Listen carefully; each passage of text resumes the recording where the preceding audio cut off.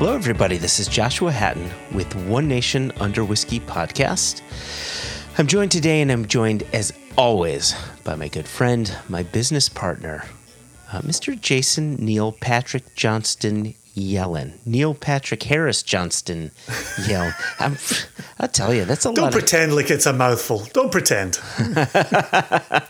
Jason, it's not a mouthful. It's just the right amount. Just the right amount. It fits perfectly. I just happened to forget the Harris. So there we are. Hello, indeed. Welcome to the fall. Yeah, you know what? It is officially fall. I'm bundled up. I'm cold. I'm in my house. Haida will not let me turn the heat on yet, which has me a little upset, but here we are. I only drink pumpkin spice whiskeys at this time of year.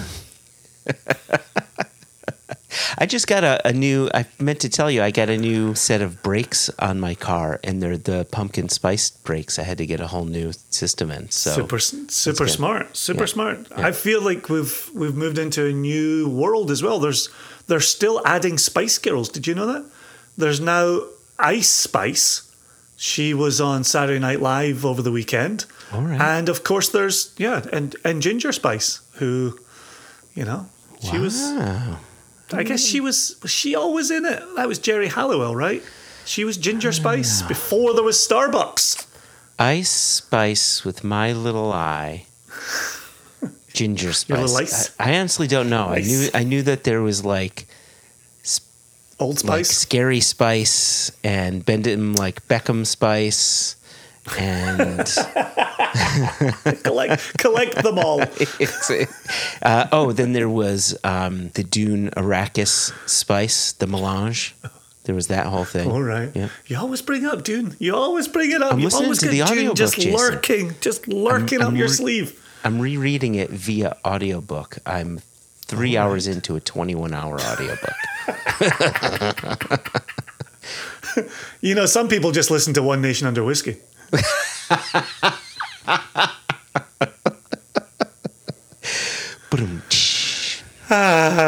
Anyway, it'll nearly be the end of the year in review episode. So, gosh, we got to get longer than 4 hours from last year. Oh, we're going to have to. You know what?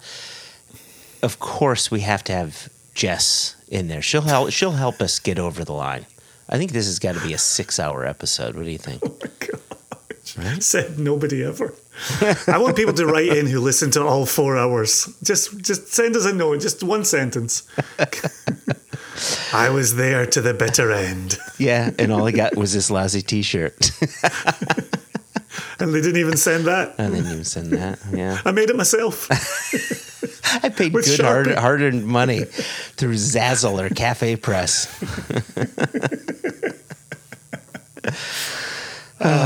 Anyway, happy fall. Happy fall. It's good to be here and bundling up and smelling the fall air and drinking the things that warm your cockles, as it were. Which I've got some cockle warming liquid in my glass, which I want to talk to in a little bit, because I know you've got some in your glass too.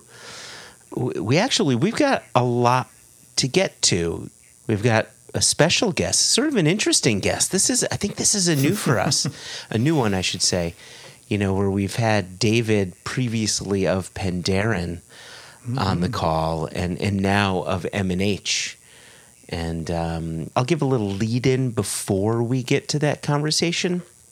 So I wanted to hold off on that because I know you converted an email to a PDF. I didn't convert it. It was sent to me with a PDF attachment for my ease of reading. Oh my! The number of PDF attachments that we get now with their emails is hilarious. Absolutely hilarious.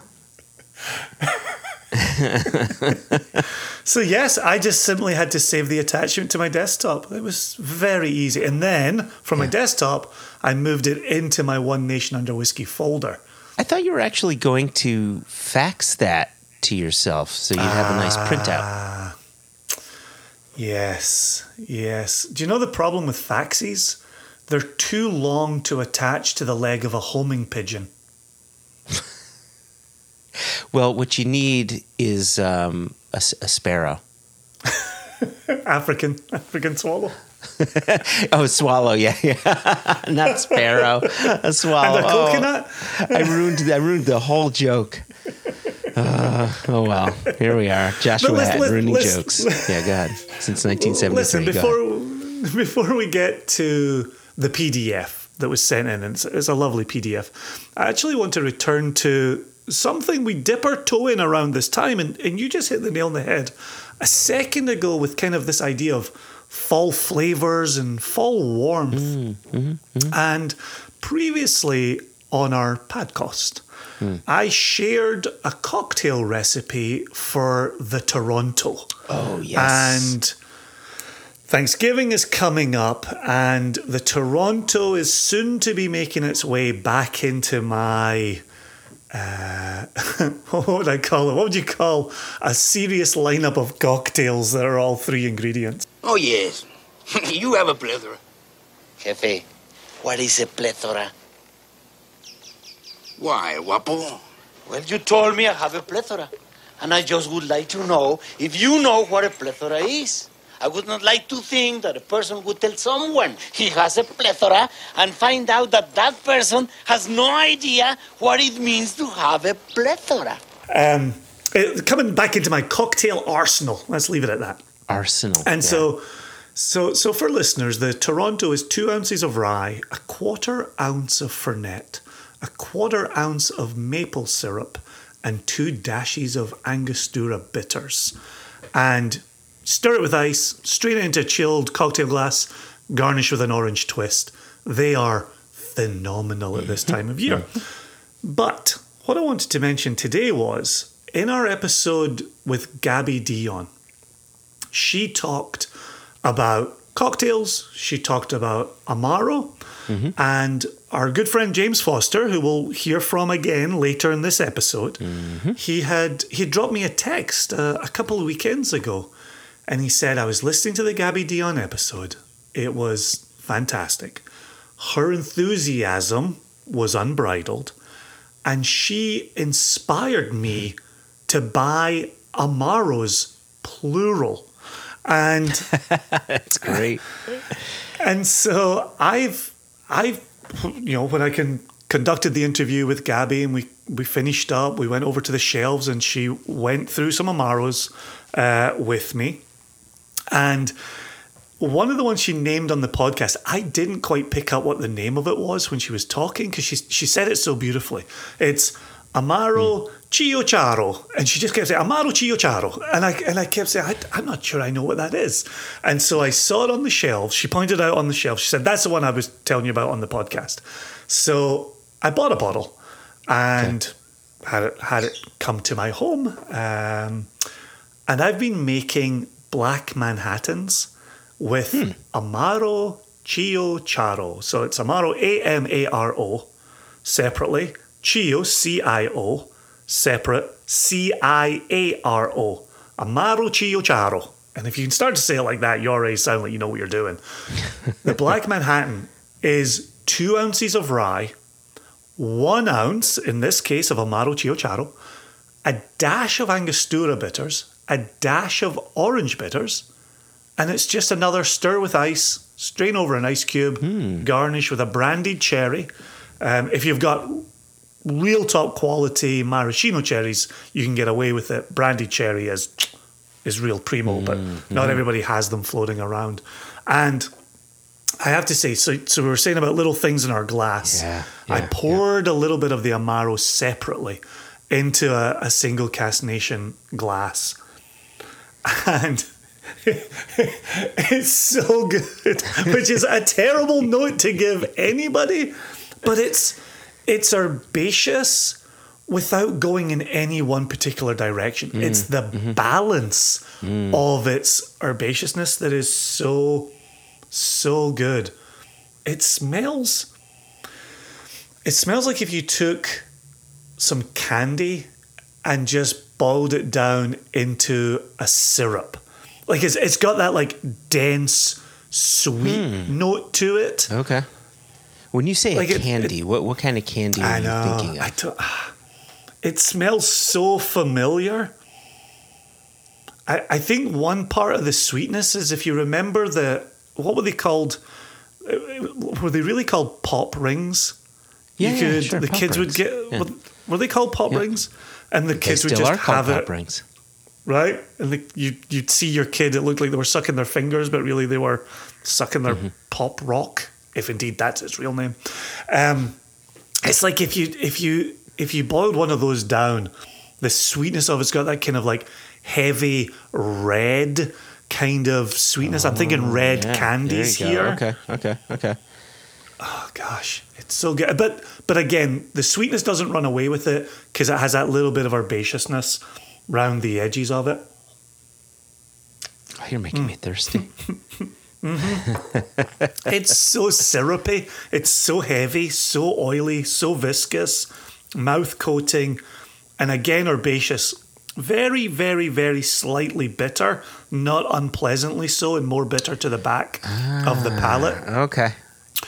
Interesting. 30% ABV. Oh, nice. You could drink this over the rocks. You could mix it with seltzer. You could stick it in a Black Manhattan like Jason.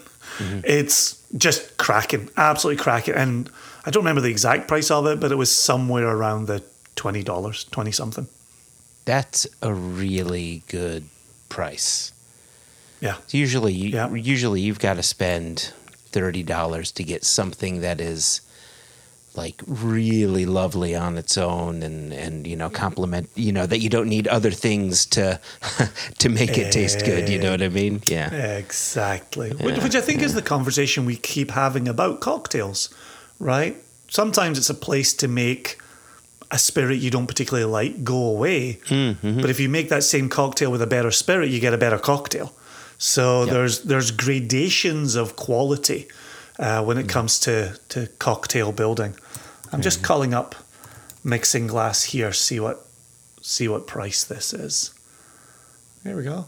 It is mixingglassandmarket.com. That was the mistake I made. Amaro. I would say to anybody who likes the selection that Gabby has, drop her a note, see if she can ship to you.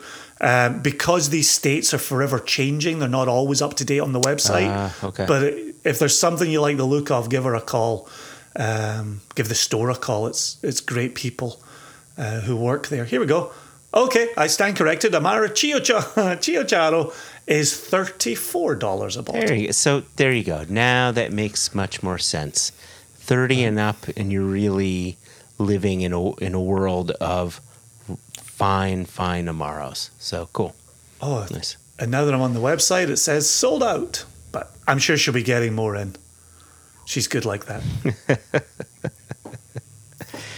Nice. And now I'm just looking at other Amaros on our website. Cafe Amaro. There you go. Okay, well, this is One Nation Under Whiskey, Jason, not One Nation Under Amaro.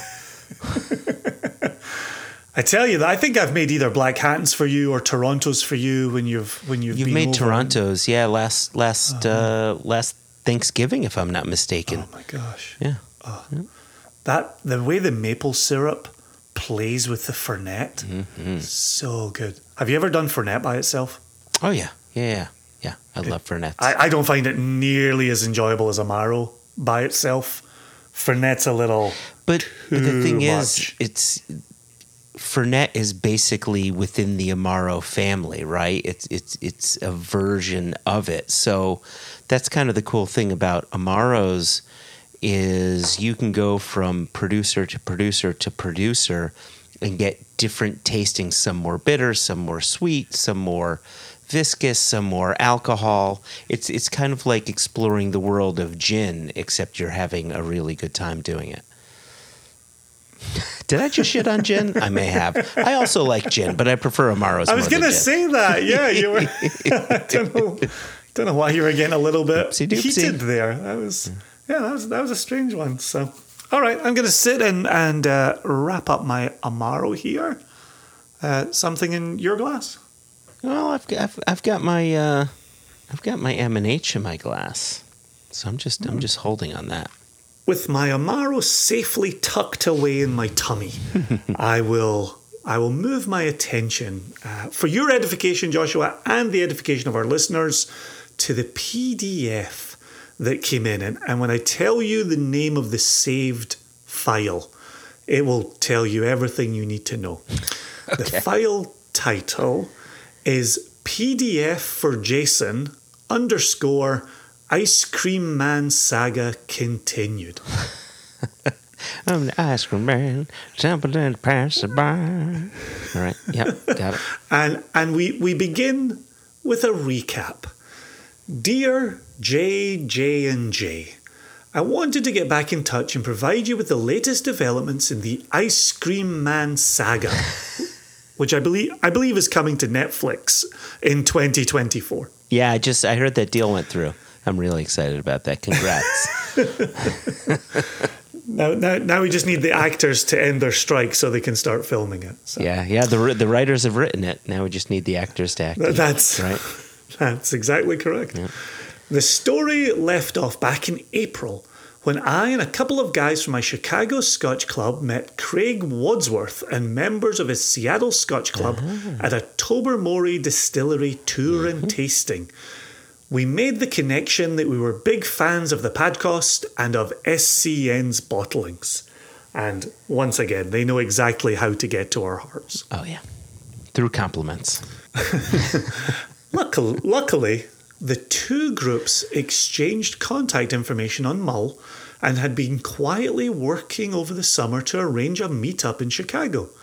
It finally happened on October 7 at Delilah's in Chicago, which we know is legit because they have a bottle of SCN's Lechig 13 behind the bar. It's delicious, says Chris. No argument from us there, Joshua. None at all. No. Yeah, I agree wholeheartedly. And thank you. And thank you indeed. Other fun expressions that we sampled included the Springbank 13 Green, Tobermory 15, a Kilchoman Sauternes cask, which is a Delilah's Jack Rose collaboration bottle. Indeed, yes. And Jason owns. And some legendary Ardbeg special releases, among others. Mm-hmm. Before I go into the next paragraph here, I came out and said I own that Kilchoman Sauternes Delilah's Jack Rose collaboration. Anything you want to say about the Springbank 13 Green? That I want to say about? Well, no. Am I meant to be saying something? That's not the green that you own? No, Jason, that's not the green that I own. No, so there's the Springbank green label, and then there are the green Springbanks. So the green Springbanks were 1973 distillate, bottled in 1991, and they were Cadenhead's dumpy bottlings. He's talking about the 13-year-old green label Springbank that was released just a few years back. Very different animals. Oh. Yeah, very different animals. Oh, then maybe I have the Springbank 13 green. I'm sure you do. Yep, I'm sure you do. Yeah. It was a very good bottling. Oh, okay. Yeah. Yeah, he put green in italics, and so when I saw green, it made me think of your green Springbanks. Yeah, no. I know for a fact Delilah's does not have the actual green Springbanks. Like, no. Would you have ordered a pour on a trip to Delilah's if they had it? 100%.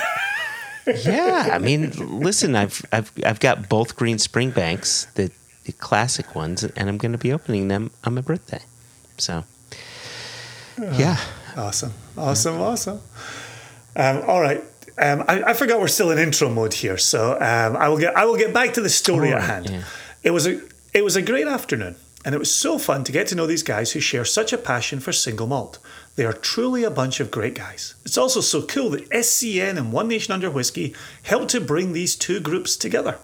We're already talking about a potential Seattle meetup at a future date. Well, I don't know if it's saying too much, but November 5th, there would be a reason to be in Seattle for a cheeky little SCN pick. So might be something to put in the calendar there, Chris, and other people of Seattle. Yeah, exactly. One other side note, says Chris. I recently hosted the latest Scotch Club meeting at my house where we spotlighted bottles that we brought back from the west coast of Scotland. West Coast, it is the best coast. There is no doubt about it. And Scotland, yes. In multiple countries. It's amazing how that works. Our meetings start with warm-up drams and socialising, followed by dinner, and then proceed to the official tasting. Sounds like a hell of a night. I included your Kalila 7-year-old US retail release in the warm-up phase. Oh, nice. That's a bold warm-up. Yeah. That's Here's some cask strength single cask Isla. Let's jump on in with both feet. One member of our group is a huge Kalila fan, but for some reason has always been skeptical of independent bottlers. So it was really fun and a big compliment to SCN when he crossed the kitchen to tell me how fantastic that bottle was. Wow. The whiskey sings without a single drop of water, despite being 57.1% ABV. Mm-hmm. Isn't that interesting that people are still skeptical of independent bottlers? Well, no. I mean, it makes people gonna people. People gonna people. I'll tell you what's more interesting is that there are Kalila fans that are skeptical of independently bottled Kalila because, historically speaking, those who love Kalila tend to say, I love what Kalila does, but I really love the IB stuff. And so the fact that you've got someone who's been skeptical about it, sounds like he absolutely loved it. And so please check out not just us, but check out other independent bottlers as well. Like Kalila is gorgeous anywhere. So I'm glad if we could have opened that door for him. Awesome. That really makes me happy. Yeah. Yeah. And then imagine being a huge fan of Kalila Obi and now being introduced to an entire IB world. Yeah, right. It's just expanded his fandom. Amazing. Potentially. Yeah, potentially. Sounds wonderful. Yeah. Okay. So Chris says, I know this letter is getting long in the tooth, but one question if you have time. I've noticed that many of your bottlings are very drinkable, uncut. Sometimes this is not the case with other cask strength whiskey, which results in a lot of trial and error with the water dropper.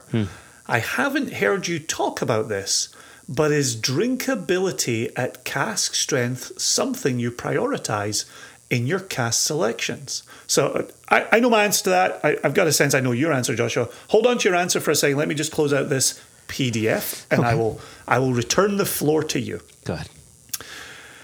Chris closes by saying, keep up the great work, and I'm looking forward to trying some of your upcoming American single malt releases. Yours truly, Chris the Ice Cream Man Hagen.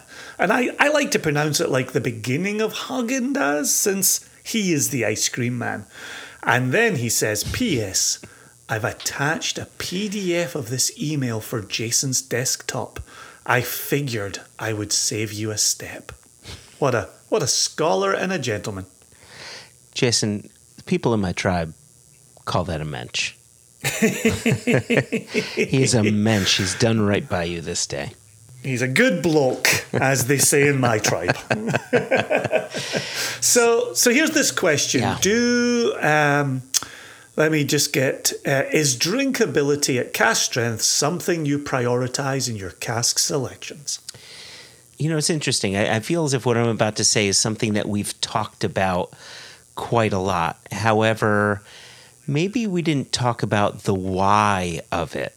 So when you and I select a cask, obviously, the nose is first. And if the whiskey doesn't pass the nose test, if it isn't interesting, inviting, have, either a complexity or just something so charming about it that you want to drink it, if it doesn't pass that test, we don't move onto the sipping of that whiskey. However, if the whiskey or spirit we're sampling does pass that test, we go straight into the sip, and first and foremost is you and I look for texture.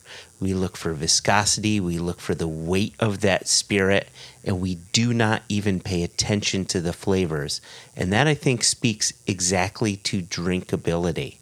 If the spirit is hot, then you're not going to have a great time.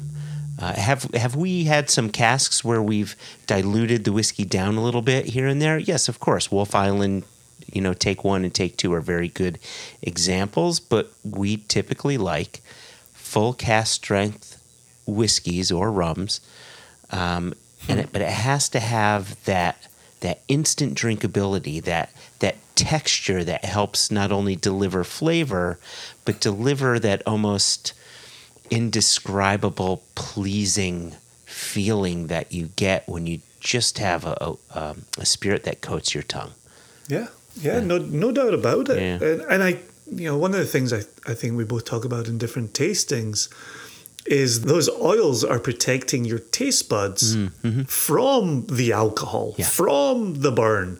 And so you can get away with higher strength. Now, and I think this is to the point you were starting to make there are definitely casks that we sample and we say, whoa, that is bringing unbridled alcohol to the party. And that is far too much. If you took that below 50%, you would probably have a lovely little drinker on your hands. Sure. But that is not SCN. That's not our single cask business. And so, yes, it has to be a cask that well represents itself at cask strength. And yeah, we've definitely turned down casks for being too hot, too aggressive, too abrasive with the alcohol. Yeah. And so I'm glad Chris is picking up on that from the selections. But you used the word in your answer that I think is our absolute go-to, which is unctuousness. Yeah. You need a whiskey that is unctuous. That mouthfeel that's been important to us from day one remains hugely important. And sometimes with the concern around, cask availability and a dearth of first fill bourbon making its way to Scotland, there are a number of casks being reused, repurposed, refashioned. You need good wood to put a bridle on some of that alcohol strength, that alcohol burn. So we need the best casks to keep being able to choose unctuous, drinkable spirit. Yeah. I would. The last thing that I would say is you said it's important to have good texture. I would say that it's required to have for us to be good texture because, again, we're not a distillery. We don't have a flavor profile or anything like that we could hang our hat on. However, we hang our hat on being texture guys and the fact that we focus on single cask nation, every bottling having good texture, delivering drinkability. Yeah, and what's the thing that drives us up the wall when somebody tastes it and says, "Oh, that's hot," or "That's raw"?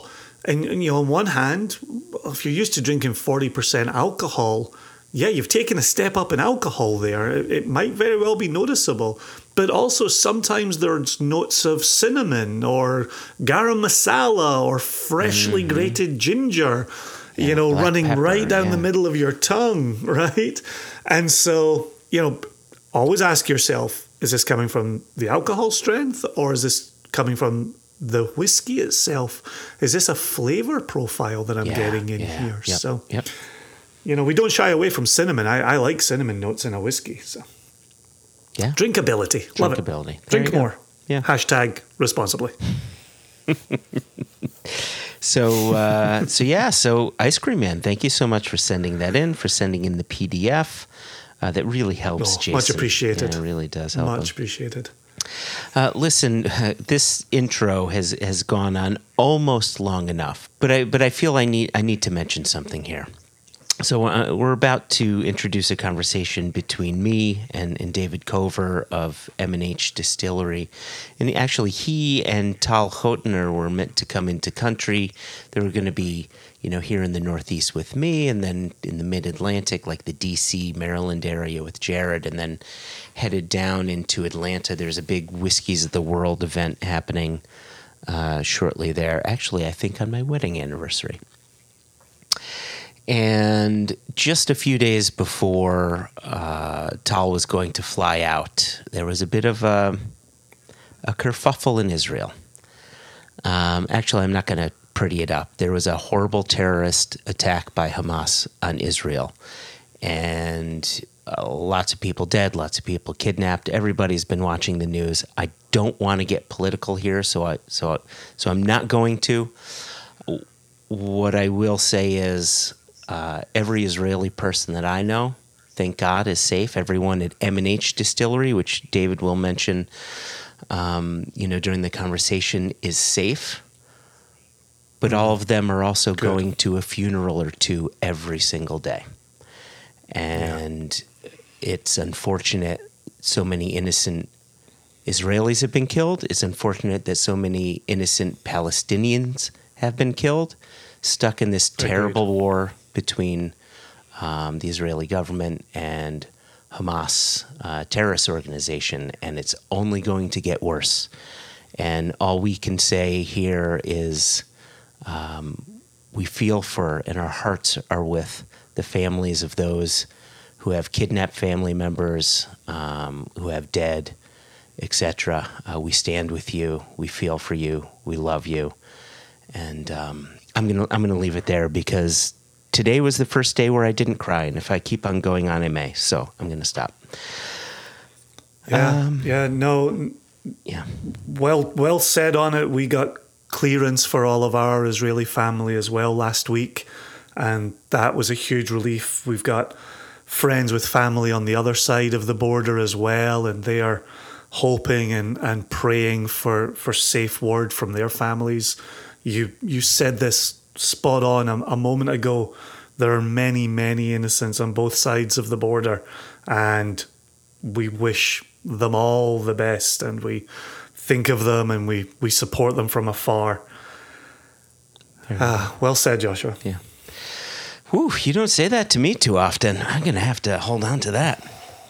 And this is why we have M&H in the glass. So both you and I poured a little single cask nation 3-year-old M&H from an Exila cask, and our partnership with M&H is something we've always cherished, and now it just means that much more. So we raise our glasses to M&H, to all the Israelis out there that are hurting, to all the innocent Palestinians that are hurting as well. Our glasses are raised. Indeed. Slàinte l'chaim.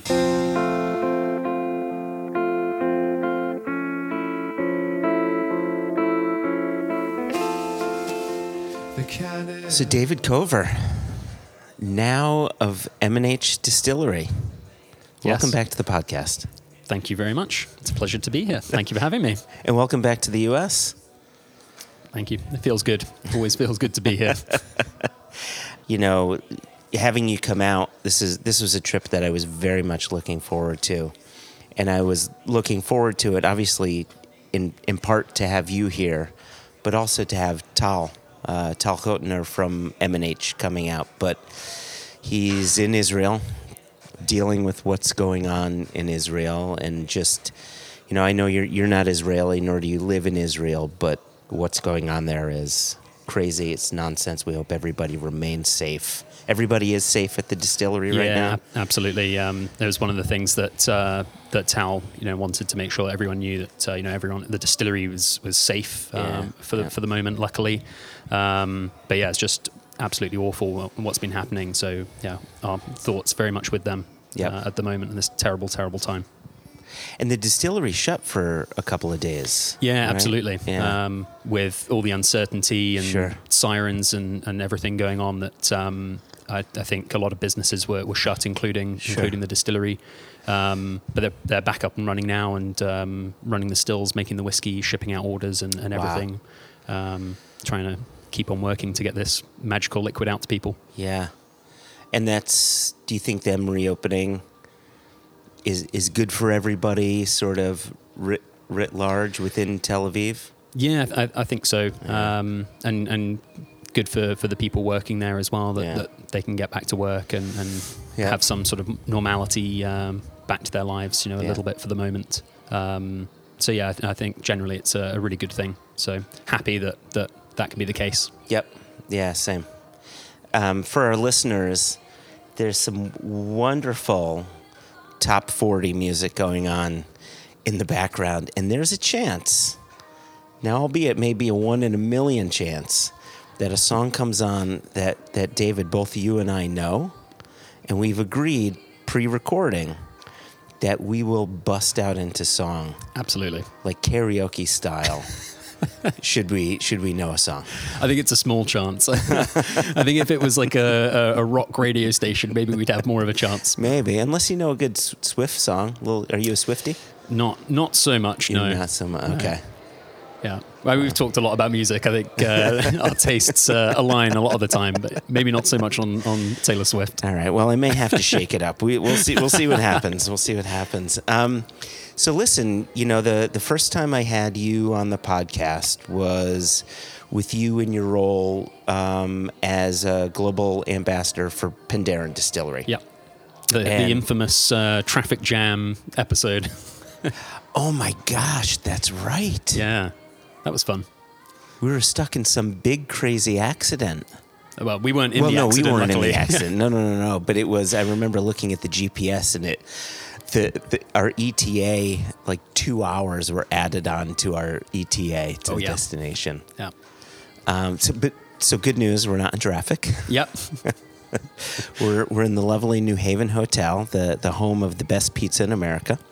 Not the hotel, the town. The town of New Haven. The town of New Haven. Absolutely. So talk to us about your role within M&H, which I know is new. I'm curious to know what you're doing with them. Maybe your perspective on what M&H is doing and their growth, which is, has been going on a nice trajectory. And then you had, Whiskey of the Year last year with Element Sherry, or earlier this year with Element Sherry. So yeah, if you could just give us a bit of an introduction of your role with M&H and what's going on there. Yeah, no, it's been an amazing thing, kind of crazy ride. But it's just incredible. My official role is brand ambassador for UK and North America. Okay.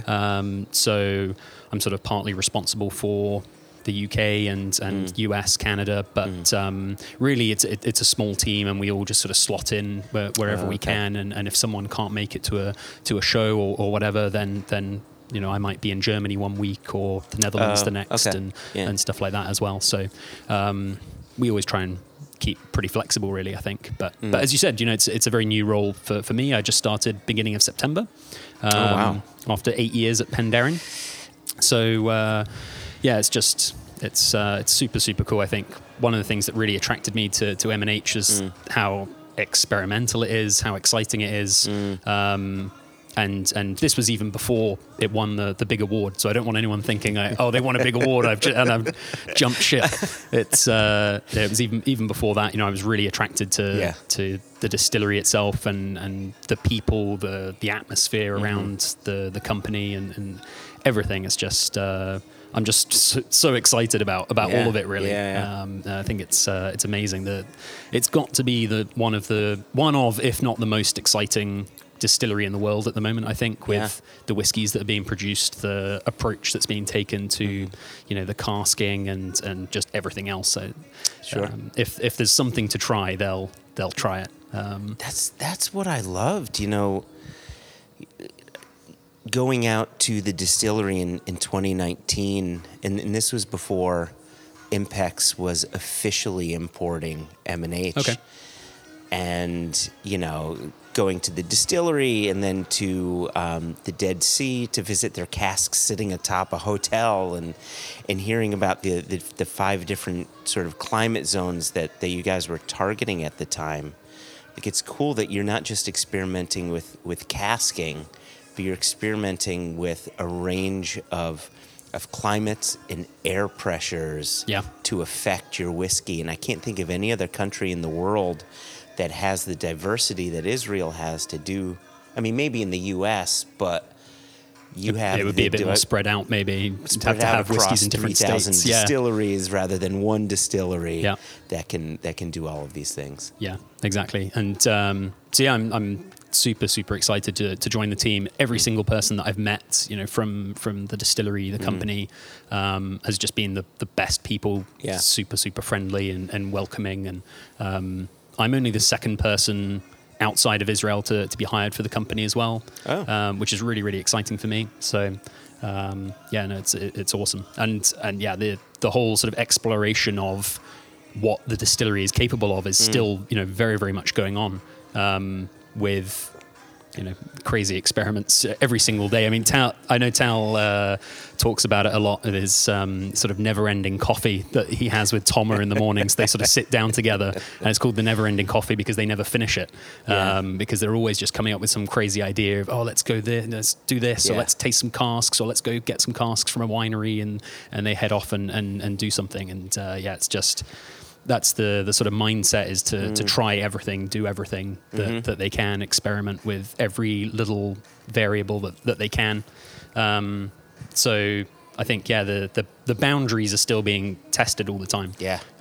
It's so innovative that I think that's super, super exciting. So that was one of the really big things that attracted me to the role, to the company as well. That's very cool. I was also just sick of people calling me Welsh.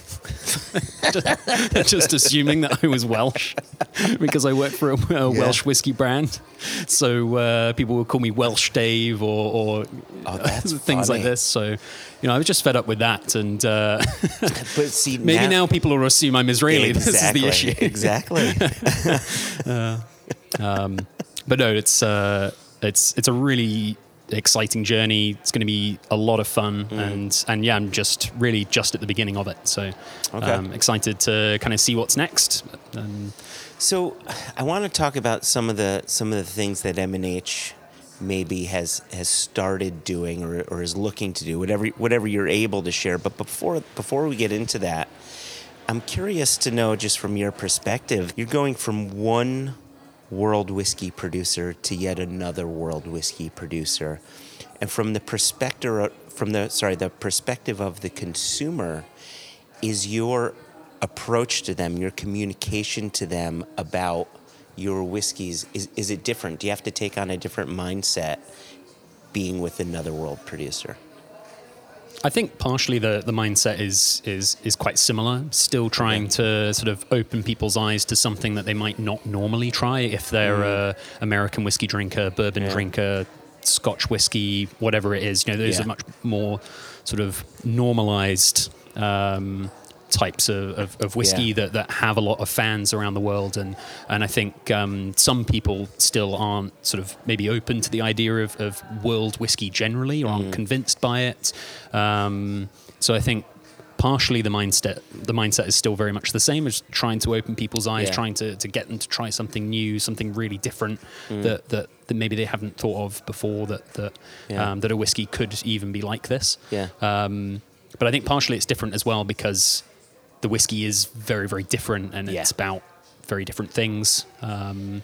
It's nice that there is a bit of a similarity with Dr. Jim Swan being involved. I think Penderyn was probably one of his very first projects. Correct, and M&H must have been one of his last, probably, before he sadly passed away. So there's a nice sort of link there, at least, that I can use sort of some of the knowledge and some of the things that I talked about perhaps with Penderyn, and sort of take them forward with M&H as well, talking about, STR casks. And I was very lucky enough as well to actually meet Jim Swan a couple times at Penderyn. So can sort of take those experiences into this role as well and explain those. But I think there's so many sort of really big differences in the distilleries as well that there's going to have to be a bit of a mindset change for me and how I explain them, how I go about explaining them, perhaps. But I'm still kind of figuring it out. As I said, I'm so new. I haven't even talked about the brand that much yet, and sort of excited to continue figuring it out, really. Yeah, it's interesting. When I think about Penderyn, I think, okay, here's a distillery that's producing a style of whiskey that is quite a bit different, almost unfamiliar to those who may know and understand Scotch whiskey, yet it's incredibly approachable. Yeah, absolutely. With M&H, there are aspects of it, especially with like M&H Classic and maybe Element Sherry, where there's aspects of the whiskey that are a bit more familiar to those that are, or at least there's a closer connection to those that are familiar with Scotch whiskey to M&H. Some of those flavors translate a bit more than Penderyn's flavors translate, if that makes sense. Yeah. Yet, to your point earlier, what you're able to do at M&H, those in Scotland simply don't have the access to, even if they could do that. Yeah, so it's absolutely. kind of an interesting... Yeah, I think to your point there, one of the things with Penderyn is that one of the main things that I've talked about for so many years, I just can't even get it out of my head anymore, is about the Faraday still. Yeah. So they're using a very, very different style of still. So the whiskey is quite a different style, whereas M&H, one of the things that we talk about quite a lot is this sort of combination of old and new, which is very much the sort of the city of Tel Aviv is very much like that. And Israel is kind of like that as well. So we wanted the distillery to be a bit like that. And so you have Scotch style whiskey stills, pot stills, a double distillation in those from malted barley. So the whiskey perhaps is a bit more of a familiar style. You know, we're using Scotch whiskey regulations in Israel, even though we don't necessarily have to. We're sticking by those, but applying this sort of new approach to it as well. Yeah, exactly. So you're absolutely right that there are going to be perhaps some more familiar things about M&H than maybe they would have been with Penderyn. Yep. I remember years ago, before I was in the whiskey industry. Jesus, when was that? I don't remember when that was. 1930 something. And I remember so it was the job that I had before I started with Impex. Yeah. And I remember leaving the previous job to join. So the job before my job before Impex, I left them to join my job before Impex. Are you following me? Very simple. Yeah. And I remember at one point, maybe about 3 weeks into the job, there's an alarm going off in this hotel. Hopefully everything's okay. I think it's outside, actually. I think we're good. I remember waking up, making some coffee, having breakfast, hopping in my car, and driving about 90% of the way to my old job before I realized I'm going to the wrong place. Yeah. Does something like that happen with you right now, given you were with Penderyn for so long and now you're a month and 12 days into... Yeah, absolutely. There's still a sort of separation, I think, happening for me that I keep thinking that it still doesn't seem real to me, really, that this new role with M&H. And I think I'm still sort of unraveling myself from Penderyn. And I wouldn't be surprised if on this trip, while I'm giving talks and masterclasses talking about stuff, I just slip into, the Faraday still this, and yes, and stuff about that. But I think that process is sort of still ongoing for sure. But I think, as you said, it happens anytime. By the way, I do exactly the same thing when I'm driving. I just go into autopilot and just head somewhere. Totally, my wife right? absolutely hates it when it happens. So I feel you on that one. Oh, that's funny. So with M&H, it's funny. Here we are. We're out of COVID, but yet time still doesn't make sense. The Whiskey of the Year announcement was last September, correct? Do I have that math right? Maybe. Okay. Oh yeah, you didn't care. You weren't part of the company. I wasn't here then, but yeah, no, I'm not sure actually. So, but from that standpoint, I wonder in talking with Tal, talking with Tomer, how having the announcement of one of your whiskeys being called the best whiskey in the world changes a distillery. Oh yeah, it's been huge. Yeah, can we talk about that a little absolutely, bit? Absolutely colossal for a brand like ours. Interestingly, though, I was talking to Gal, who's our CEO, and he was saying that if it can also be, it's a sort of double-edged sword, because if you don't have the whiskey there to supply that demand, it can actually be a complete disaster for you as well. So there's a bit of a flip side to it that I think a lot of people don't necessarily understand or see. But very luckily, we were in a position to get that whiskey out there and supply those orders. But yeah, no, it's been so instrumental in getting the brand out there. And you think it's a young whiskey brand as well, not just that the distillery's young or the company's young, but the first whiskey was only sort of properly launched in 2020, just before COVID. And then COVID hit, which really should have slowed us down a lot.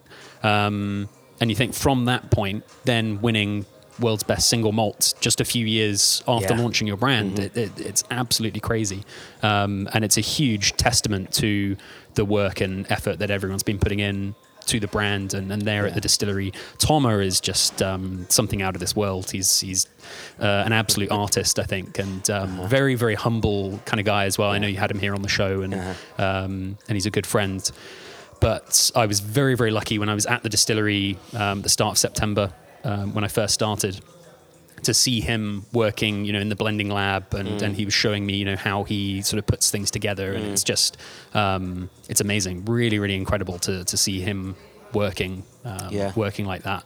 And it's an interesting technique he uses for blending as well, which I never really realized that happens, is he blends everything, marries casks and creates batches all at cask strength. Yeah. Which from what I'd learned about the Scotch whisky industry and the way that things are done in the UK, usually you work at lower strengths to sort of preserve. Yeah, to bring it down to like 20%. 30% or maybe 40%, but not at cask strength. Normally you'd be working, at these lower ABVs to sort of preserve your senses and all of this. But Tom was doing everything at cask strength, which is also mental, considering the fact that the ABV of the whiskies from M&H go up over the years. Yeah. So a lot of the cask strength samples are 65, 66% alcohol or more. Yeah. And it's just, it's an incredible art that he's sort of putting these casks together and putting, 0.5% of virgin oak, for example, in the classic. And we were then comparing what if you hadn't added that 0.5% of virgin oak, what would the whiskey be like then? And it's totally different, right? Night and day difference. It's absolutely crazy. So to even have that thought of, I know what this batch of classic needs. It needs 0.5% of virgin oak. Let's just add that's going to give it a bit more depth, a bit more richness.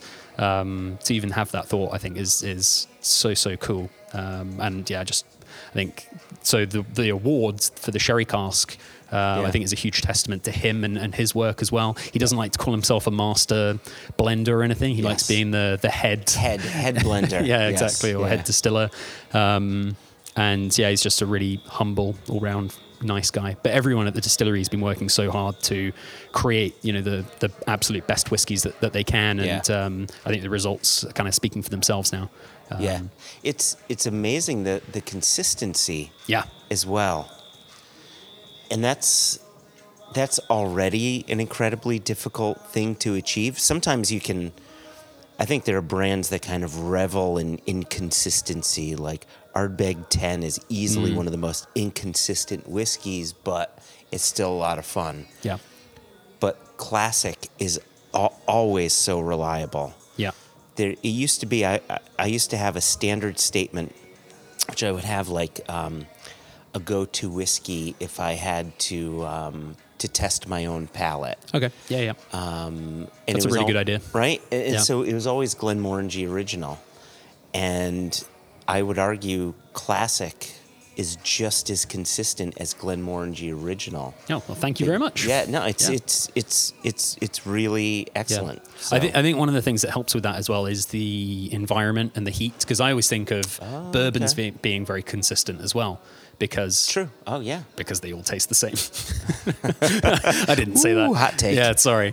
No, but I think generally American whiskeys from Kentucky, Tennessee are generally they're considered very consistent. Partially because you're always using the same type of cask, virgin oak, and you've got this environment where it's a bit hotter, so the whiskey's maturing in a more consistent way. I don't necessarily know if I've got that right, but that's always been my perception. And I think something similar-ish kind of happens in Tel Aviv, where the distillery is, because of the hotter environment. Because of the heat. You're getting perhaps more consistent results over a shorter amount of time than if perhaps you were in Scotland and you've got, a dunnage warehouse or a palletized warehouse, and you've got, different whiskies spread over multiple warehouses or whatever, and you're leaving them for sometimes substantial lengths of time. It might be 10 years or 15, 20 years. There's more room for the whiskies to homogenize.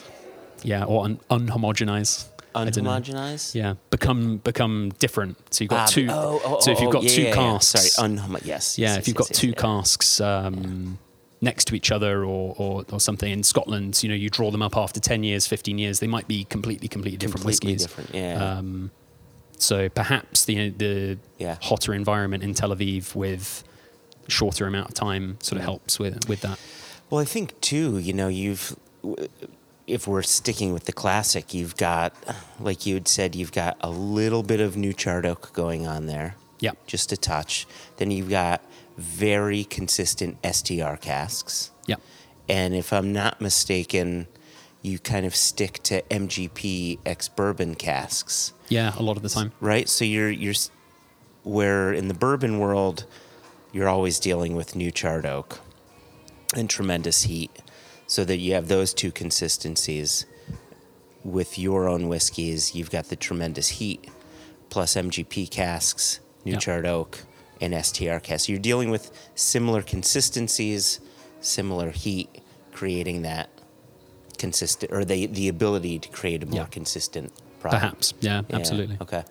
But again, it's Thomas' work as well at the distillery, marrying those casks together and deciding on the batches that's creating that consistency as well.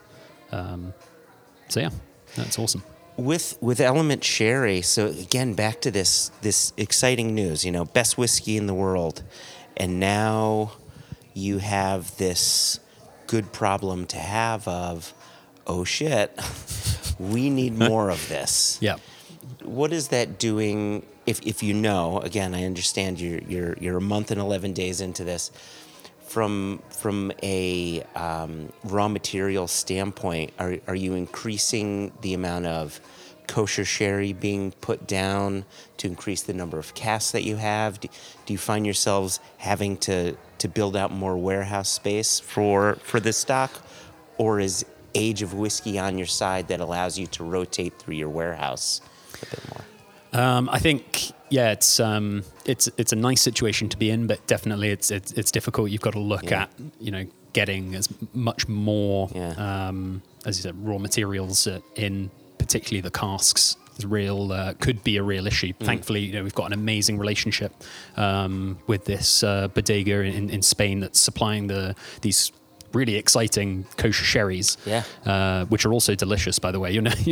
Probably anyone listening is never going to be able to taste it, but if you ever go to the distillery, you have to ask them if you can taste the sherry itself, because they have some. Wow. They have some there. It's really, really good.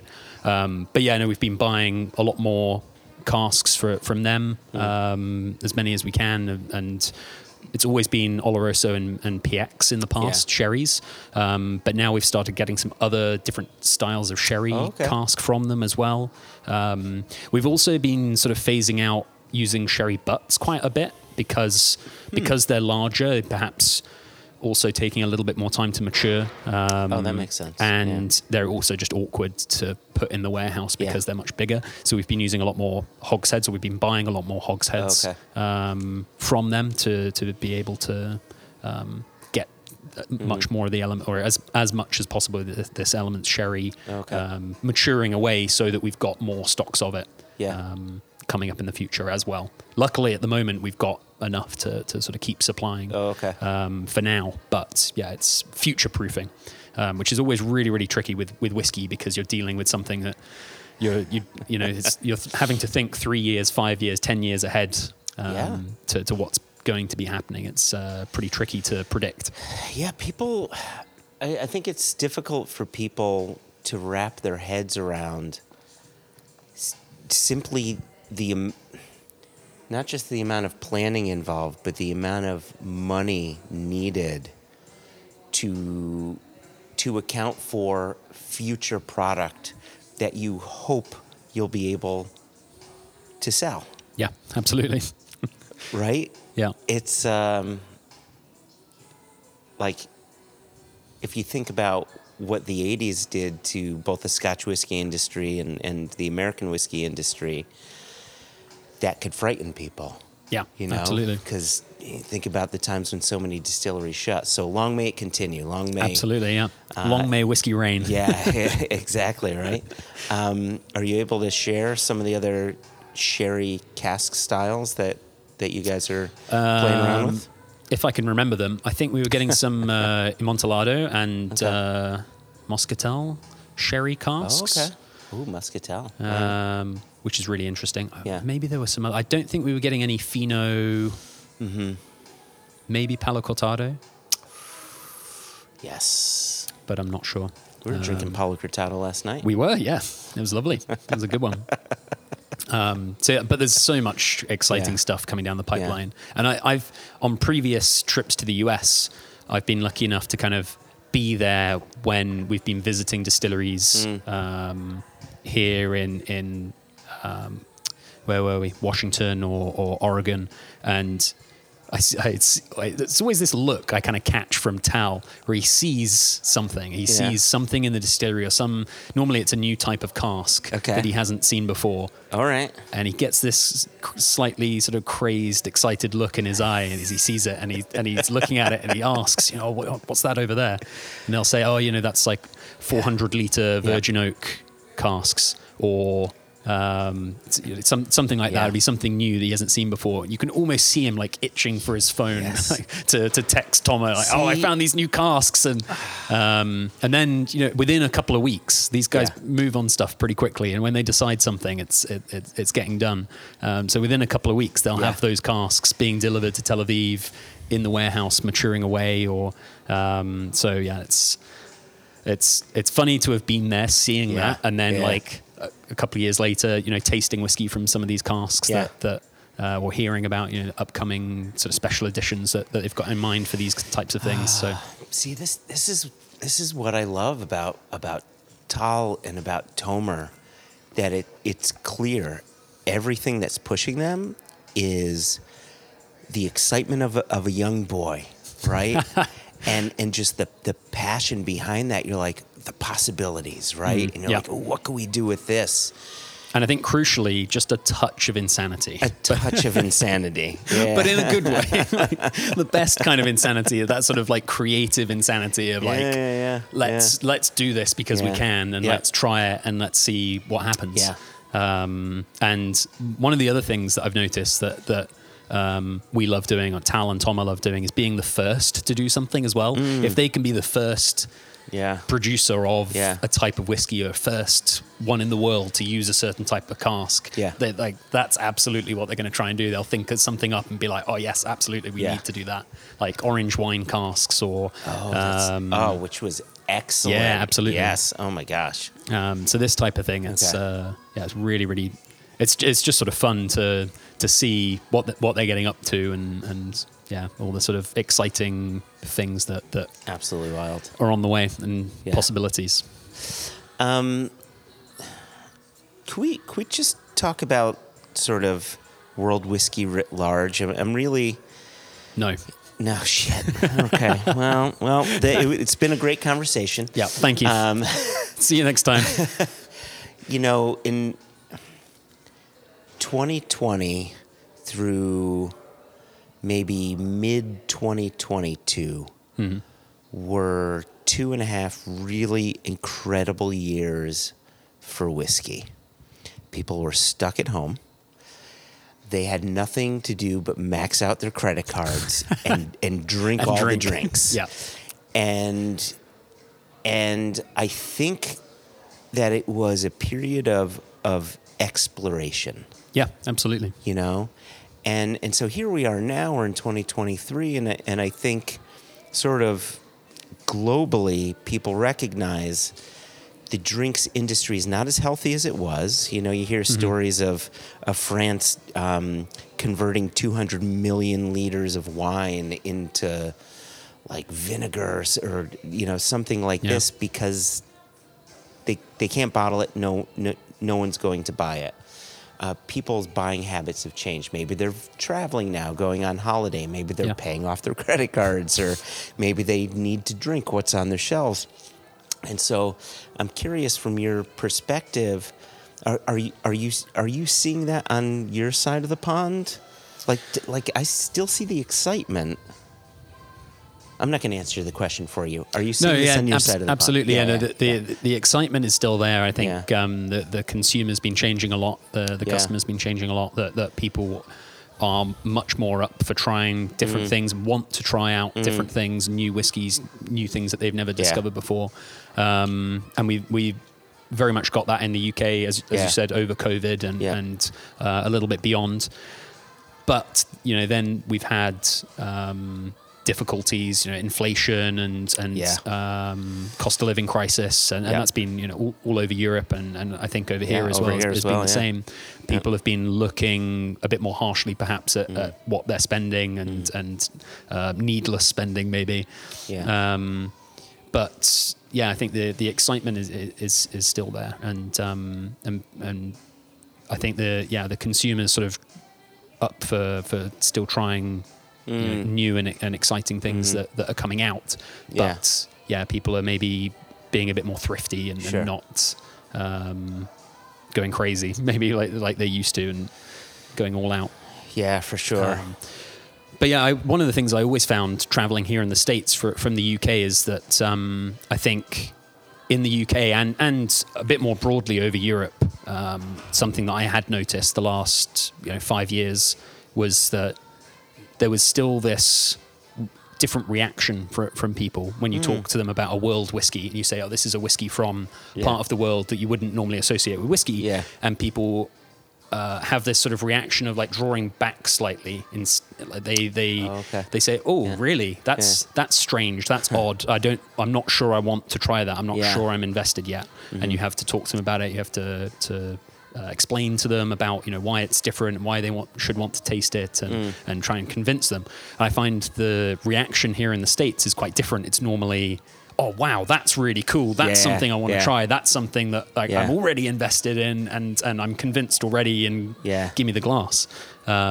Which is always, that's why one of the reasons why I love coming here, traveling the States and talking to people about the whiskeys, because people are already excited. Like just from the initial reaction of saying, this is a whiskey from a different part of the world. Oh wow, that's really cool. That's something I want to try.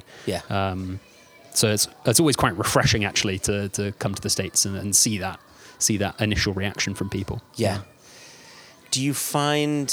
I mean, I promise you, I don't mean to be bringing up Penderyn all the time. So I promise you, I'm not trying to ghosts of the past.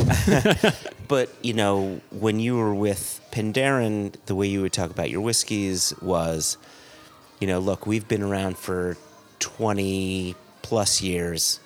Our whiskeys are 6-ish years old because that is where we want the flavor profile. That is where we find Penderyn has its most Penderyn-iness. Being with M&H, granted you don't have liquid as old as what Penderyn had, but also you really can't have liquid as old as what Penderyn had. Absolutely. So how does that affect your pitch when you're talking with people about the age of your whiskeys? I think it's so important to explain the environment in which they're being made. You know, Yeah. I think with Penderyn, even though it's distilled very differently, the climate is quite similar to Scotland or Ireland. It just pisses it down with rain most of the time, and it's pretty cold. But with Tel Aviv, you're dealing with such a different environment that the whiskey is going to be maturing very, very differently as well. Much quicker because of the heat. Yeah.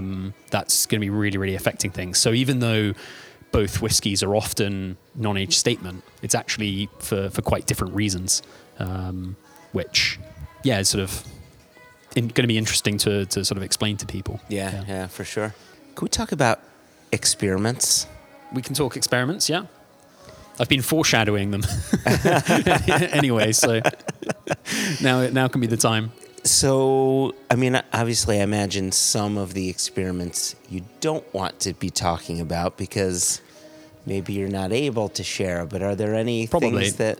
It's funny when I was talking to Toma, he's always said, that to be open with people and oh wow, yeah, okay. whatever's going to get people excited about the brand, and he's always happy to be open with people about anything. So if I don't tell you anything, and just email Toma, we'll provide his email at the end of the show. No, but in all seriousness, I think it's it's quite an open environment normally, and we like to get people excited about things that are coming up or might be coming up, or experiments that are going on in the warehouse. So one of the things that we released very recently was the local barley. Unfortunately, I don't think any of that's coming to the US, but we released that at Whiskey Live Tel Aviv, which was beginning of September. It was just 900 bottles of that, and so that was something that's really cool. It's never been done before using Israeli barley for a whiskey. So super interesting to see what that whiskey was like and how it came out. And it was such a different style as well. Really? Oh yeah, absolutely. I mean, you're gonna get to taste some. Yeah. Our dear listeners probably won't, unfortunately. But again, you can hound Joshua for some if he's still got any left. But yeah, very, very different style. Much. What's the way I would describe it? It's kind of not as bold and sort of heavy and as M&H perhaps normally is. It sort of has this interesting kind of dusty character to it. That kind of reminds me personally of Campbelltown style whiskies, sort of a little bit Campbelltonian in that. It reminds me a lot of kind of an Israeli Glen Scotia. Let me put it that way, which was cool. That's amazing. Okay. Yeah. So it sort of had this dusty, like apple-y thing to it, which was really, really cool. Is it 100% local barley, or was it sort of a combination? I think it's called the local barley expression, and I think a lot of people make that assumption. But what Toma would always say is that he's always making little adjustments here and there, and if he finds that, well, actually, you could make it 100% local barley, but it wouldn't be as good a whiskey, he's going to add something else. Sure. He's going to add a cask in there that isn't local barley, but that helps the whiskey, that elevates. Elevates the entire whiskey and makes it a better whiskey overall. That's he wants the whiskies to be as good as they can be. So he's absolutely going to do that. So I think there were a couple of casks in there that weren't local barley, but pretty much all ex-bourbon to sort of show off as much as possible. I was just going to ask that. The style, the style that it is, which I thought was really, really cool. I think there's some STR in the mix as well. Okay. It's mainly bourbon and STR. I'm sure there's one or two other casks in there as well. But that was really, really, really cool, and had an amazing launch at this event in Tel Aviv. I think it's all sold out now, even in Israel. You're probably not going to find it anywhere. Oh wow! But I think it's sold out at the distillery. 900 bottles or 900, something like that? Exactly. So, and for a very exciting release like that, it's really, really cool. I mean, it just goes to show you probably how scarce Israeli barley is to even be using, because it's bottled at 50% alcohol as well. Yeah. So there just wasn't a lot of liquid. No. And I think the first batch of Israeli barley that we used, it wasn't a massive batch of barley that we Okay. had. It was enough to fill however many casks, but then we didn't then use Israeli barley, local barley, for a long time after that, for maybe a year and a half, 2 years. So I think there'll be this initial first batch. There might be more batches of M&H local barley at some point, but probably not for a couple of years. I think actually the barley almost broke the mill the first time that we used it. So they didn't want to repeat that. Because the grain is very, very hard. It's mainly used for cattle feed, and I think it probably hadn't gone through all the processes that normally barley goes through if you're getting it from maltsters in the UK or wherever else, where they're removing stones and they're removing everything else from it. So there might have been some stones in there as well that may have gotten into the rollers of the mill. So they weren't keen to repeat that quickly. But we have done other batches of local barley. It probably won't be released again for a while. Yeah. See, this is. So you talked about them sort of taking a break from harvesting local barley. I think, and this is for our kosher keeping listeners, I think that's for what we call the Shemitah laws, which is every 7th year you have to let a field go fallow by Jewish law. And so you guys skipping a year from harvesting or local barley makes complete sense if you want to adhere to keeping kosher. That's very true. I remember last year, the year before, maybe last year, again, we talked about not knowing how time works. People were asking about the Levantine gin. Oh, yeah. Because you were using local botanicals, local materials, and the folks at the distillery were so smart to buy double what they needed the year before the Shemitah year, the year that they're not allowed to use local. Yeah. I think the Zata was still really hard to source though. It was hard to source that much because it was just some little old lady who goes up into the hills and picks it. So I think they struggle with that one. But as you said, very smart to get it all sourced properly beforehand. And what's great is that they're admittedly, not kosher keepers, but they're so respectful of the kosher keeping community that they're like, we need to make this available to every drinker there is, which I think is so respectable. Yeah, absolutely. And it's one of the things that even before the sherry won the big award, the best single malt, I'd been telling people about that whiskey for ages, that it was so amazing that they really went out of their way to make a sherried kosher whiskey. It was absolutely not an easy thing to do. In fact, it was almost the most difficult path, the most difficult thing to do. But there's the saying that if you want an Israeli to do something, you tell them that they can't do it. So it's a little bit like that. It's making a kosher sherried whiskey, it's going to be a really hard, long path. Okay, let's do that. I think that's it's amazing that they go through that extra effort to source those casks and to do that. And even for people who aren't keeping kosher, I think it's amazing that they're sourcing these casks with such care, because it's not something a lot of distilleries necessarily do. Especially with sherry casks being so scarce, new distilleries starting up all the time. Sherry cask whiskey is really, really popular. People are just grabbing sherry casks left, right, and centre. Wherever you can get them from, you just grab them up, and you don't. Some places may not care about the quality of those casks too much. Just that the whiskey's going to be dark in color. So I think it's amazing that we're trying to source these casks, that so carefully and really work with the producer to have those sherries made or whatever it is, wine or wherever it's produced. It really sort of speaks. I mean, the whiskey kind of speaks for itself in that the quality, you can tell the quality of the casks is really, really high, that the casks are really fresh and giving a lot of that flavor of the quality there. Yeah, you guys aren't half-assing anything. No. It's all full ass. It's all full ass. I don't think an Israeli has ever half-assed anything. No, that is very true. From my knowledge of Israelis so far. There's the great phrase that I heard recently when I was in Israel. I'm sure it sounds a lot better in Hebrew, was that we go full power, then we accelerate. So it's like you already have your foot floored on the gas, and then you go even faster. Amazing. And I think it's part of the sort of mentality of everyone at the distillery. It's just to go. Yeah. Go. And it's so funny. You know, Jason and I, for years,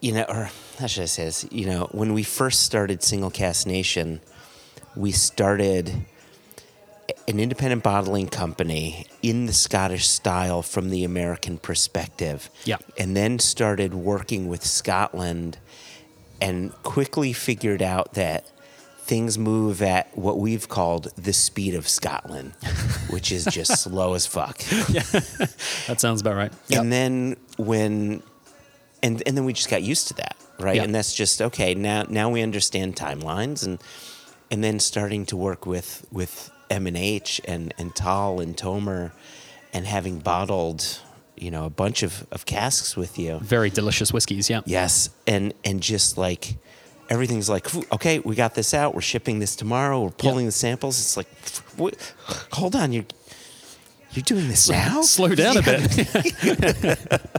You're already accelerating. Like. Yeah. No, that's exactly the way. That's the mentality. That's the mindset. So yeah, it's and I think it's been the case winning the award for the sherry as well. It's been like, right, we've won the award. How do we keep going and keep accelerating, keep that momentum continuing, you know, into the future? So yeah, it's always like that.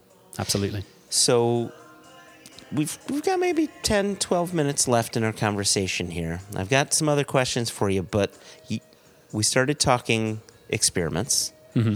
We got stuck on one. Yeah, local barley. Apologies. That's okay. What else do we got? What else are you guys doing that is just different, interesting, intriguing? One of the things I think is really cool, there's a couple of things. So we've been working on a series called Arts and Crafts. So the first part of that series was local beer producers and sourcing casks from these local breweries. Mm-hmm. So I can't remember which ones came to the US, but we got the double Bock. Oh yeah, nice. Which was remarkable. That was like some chocolate stout double, like it was just really intense stouty flavors coming through. Nice. Yeah. So there were a couple of, I think maybe 6 of those in total from different styles of beer. There was like a peated IPA one. There was a couple of different sort of Belgian beers. There was like a triple.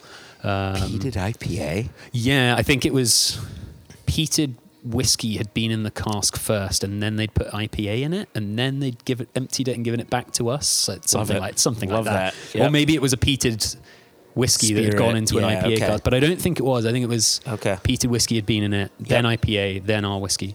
Anyway, so we're doing the second series of that now, Arts and Crafts again, but not beer casks this time, but different types of fortified wine casks. Okay. So that's going to be super, super cool. It was something that it was funny working for Penderyn, bringing that up again. It wasn't even me this I know, time, I'm sorry, David. I apologize. But we use a lot of Madeira casks, and I remember Tal talking about this and saying about how jealous he was that we could use, you know, Madeira casks or whatever, you know, other type like port casks, things like that. There are some Israeli sort of ports. You can't call them ports though because they're not style. Yeah, port style. So we call them fortified red wine. Yep. But actually sourcing casks from Porto from Portugal. Yeah, from Portugal, and being sort of jealous of that ability. But he's found a supplier of kosher casks from Madeira casks. White port was another one. Fucking white port. Oh, you and I used to talk about white port. It's because it came up at a blind tasting. It didn't come up at a blind tasting, but I put this stupid guess out for a whiskey and said, I know what this is. It's a Ben Nevis matured in a white port cask. It was like the most obscure whiskey ever. So that became a bit of an in-joke. But yes. So, and then what's the other one? Muscatel maybe? Something like that. And there's a fourth I think there were 5 in total. Okay. But different styles of fortified wine casks that we've never done before, which is going to be super exciting, really, really cool. And I just love the labels on the arts and crafts as well. I think it's super, gorgeous. super cool. Yeah, really nice. Colourful and really stand out. But all really, really exciting whiskies. But then the other thing I'm really, really excited for as well is the other sort of geographical projects that we've been working on. So, of course, for a long time, we've been very famous for doing the Dead Sea whiskey, which lowest place in the world, super, super intense climate. But as you mentioned near the beginning, you have 5 different climate zones in Israel, all these different areas that you can mature whiskey. And Jim Swan called it like a playground for whiskey maturation. So Tel Aviv is at sea level, of course, and near the beach. So you've got a bit of breeze coming in off the sea as well. And so that's where the distillery is, and we have warehouses there. But we also have warehouses then up in the Jerusalem mountains, where it's higher elevation and it's a bit cooler. The Dead Sea, as we mentioned, you mentioned the cage on top of the hotel, which by the way was I think in the end, health and safety finally came, or what little health and safety there is in Israel finally came along and said, we absolutely can't keep doing this. I think that's funny. It almost got to the point where the roof was like sagging inward a little bit. It must have, because there was like 60 casks. There were quite a few casks. Yeah. And it's one of the things I've absolutely loved, actually, to get sidetracked again about going to Israel and seeing what's going on at the distillery is just there's like absolutely non-existent health and safety. So like in Scotland, you go to a distillery in Scotland and it's like, oh, you've got to wear your high-vis jacket and you're not allowed to take photos in the distillery and be careful, mind the step and all that kind of crap. And you go to Tel Aviv, you go to the M&H distillery and it's like, oh yeah, no, come on in, take photos or whatever you want. You know, you want to climb over the casks and do whatever.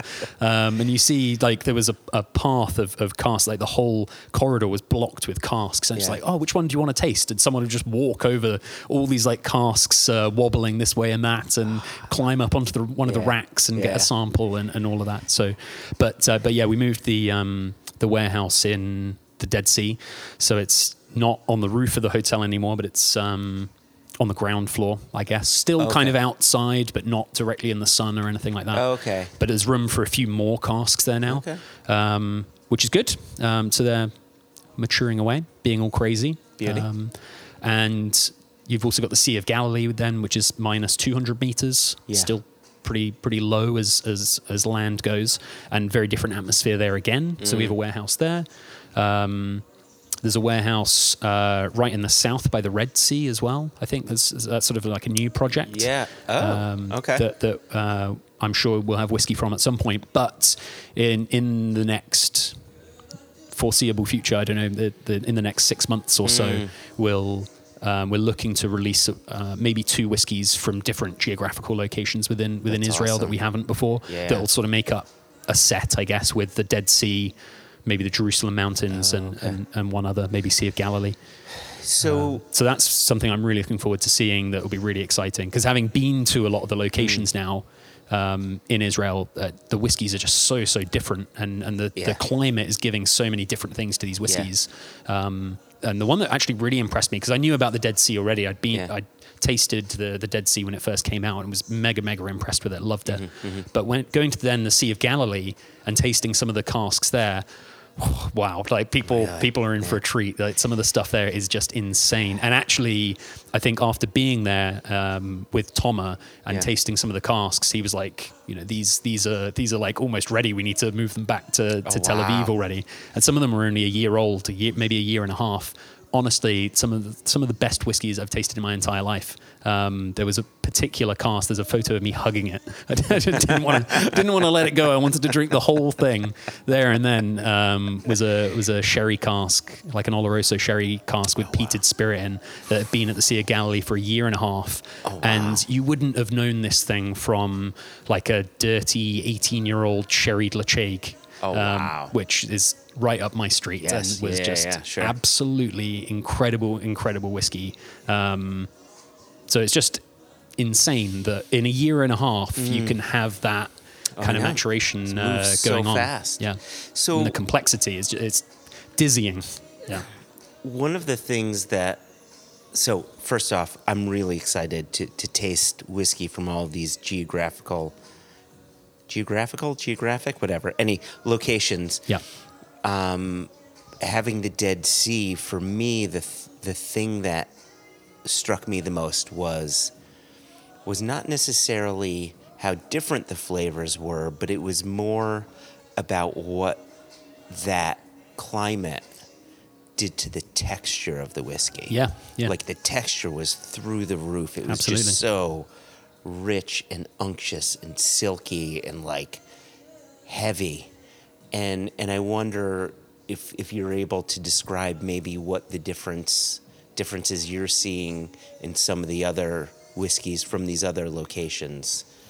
Yeah, from really, your perspective. really interesting question. I think with the Sea of Galilee, it was the complexity it was giving the liquid at a very, very young age. These whiskeys were years and years, decades beyond what they should have been, really, like what we were expecting for a year and a half old whiskey. So that was insane there. I think with the Jerusalem Mountains, I haven't tasted much whiskey from some of the other places, but in the Jerusalem Mountains, because it's higher elevation, it's a little bit cooler most of the year. It can even snow sometimes, and the liquid, I think, won't be having quite as much Angel's share. I don't think the maturation will be quite as intense. Okay. And Tal and Tom have said that if they were ever to release an older whiskey or try to mature a whiskey to older than 6 or 7 years, they might be able to do it in the Jerusalem Mountains or maybe the Golan Heights because of that higher elevation, because of the cooler temperatures. Yep.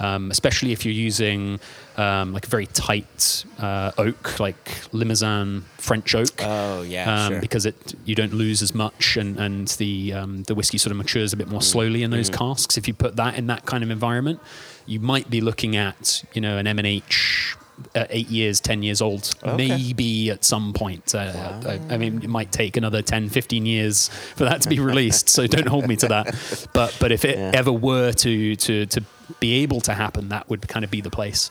So yeah, I'm really interested to kind of see where that goes as well. Awesome. But yeah, it's just the whole thing's super exciting. I think like having all these different areas, small warehouses in all these different areas, and being able to experiment with the climate like that. Yeah. As you said, it's not something that many people are even able to do.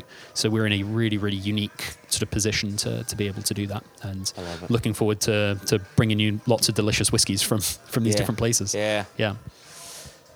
So normally we'd end the podcast with saying, what are you as a distillery most excited about? And I think we've just discussed what you're likely most excited about as a distillery. As someone who's new to M&H, what are you in particular most excited about moving forward, your next 2 years, 3 years, 5 years with the distillery? Ooh, I think I'm just looking forward to talking to people about the stuff and getting it out there. Like even the whiskey, or as we've talked about, the whiskeys are super exciting. There's so many cool projects that are kind of going on, potential collaborations and stuff like that just as a whiskey nerd and as a whiskey lover, a whiskey person, that I just get so giddy and sort of excited about them.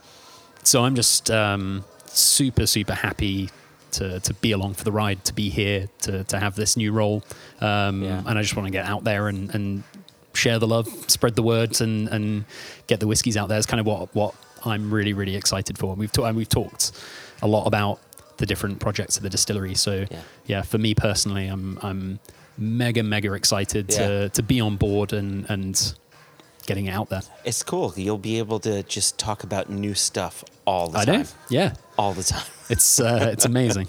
So yeah, I'm looking forward to that. Yeah. As I've said, I'm looking forward to that journey. It's only just beginning, really. Yeah. So I'm excited to see where the distillery is going to be in 5 years, 10 years, and what kind of whiskies that we'll be producing then, and crazy experiments that will be going on. Beauty. So. Well, I wish you nothing but success with M&H. I wish nothing but success for M&H. And perhaps most importantly, nothing but peace within Israel. Yeah, absolutely. And into the fighting and just... Hold on, that got really dark. I'm looking forward to peace within Israel and an end to the fighting, and maybe getting back to a little more normality. Yeah, absolutely. Yeah. Cool. Well, thank you so much for having me on again. And Was good having you. Thanks for having me on again. Thank me so much for having me on again.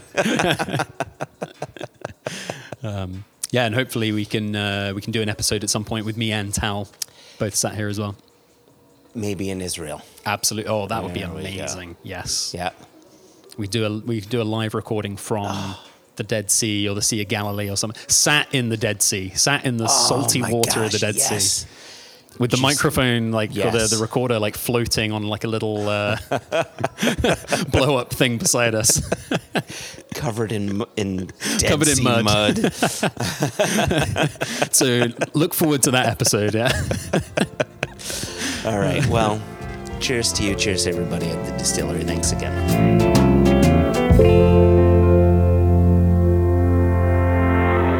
David, thank you so much again for not just sitting down and having a conversation, but for coming out. You know, when you left Penderyn, I was sad. I thought I wouldn't be able to see you so much, and then you just happened to move on to yet another distillery that we're bringing in, and not just from an impact standpoint, but from a single cask nation standpoint. You know, we've got relationships with both of these wonderful distilleries. You know, I don't know about you, Jason, but one of the things that really strikes me about M&H, and you will have heard that towards the end of the conversation, is their fearlessness when it comes to experimenting in whiskey. You know, they have, yes, they're doing things in the traditional way, right? You know, of double distillation and making sure it's 3 years of age, but they've got 5 climate zones. They've got all these unusual casks to play around with. And they can even work with local Israeli barley, which, you know, they're doing all these things that no one else can do. And if we are a company that makes its living by providing new flavors to our customers, they're doing the same thing. They've got the luxury of doing it through a single distillery. We've got to do it through a multitude of distilleries and casks and so on. So I'm kind of jealous in a way, but it's, as a drinker, it's so nice to know that they continue to experiment, because that means new flavors are always coming at us. Yeah, and I think it's so interesting to say world single malts are not Scotch. And instead of that being to their detriment, they get to respond by saying, yeah, but we're one distillery with 5 maturation climates. Yeah. Like, who in Scotland gets to say that? And it's not to say it makes them better than Scotland, but it gives them their own sandbox in which to play and in which to present themselves and, you know, present their own skill set. And I think that it's a really smart way to do business, but it's also whiskey driven and flavor driven and best thing in the bottle driven. And I you know, obviously we've got a long-standing relationship with them. We do love them very, very much, and it's exciting. It's another way to talk about world single malt, that it doesn't have to be Scotch light. It's just same ingredients, different processes. Different maturation, same double distillation in Forsyth's copper pot stills. Like, that to me is exciting. When you mentioned a moment ago about being whiskey drinkers, that's exciting as whiskey drinkers and people who then also run a company for whiskey drinkers. Yeah,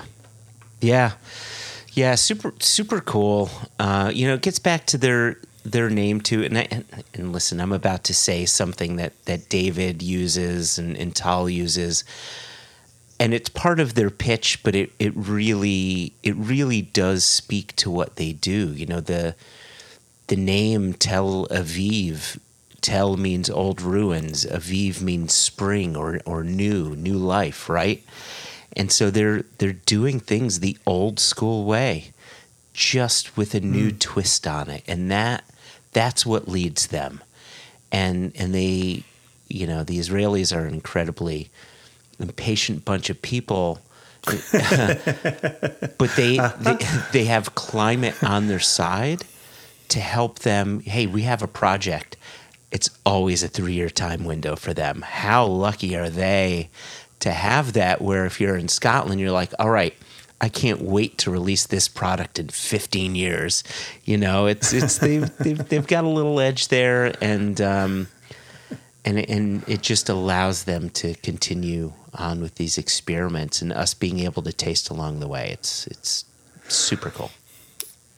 Yeah, and as you're alluding to there, you know, whiskey for us is people, and as much as David's on here talking about M&H and presenting that distillery, and you know the multifaceted ways of doing business, it's also really interesting to hear David talk about making a move from Penderyn Welsh single malt to M&H Israeli single malt. You know, how many folk do we know who have made sideways moves within the world single malt category?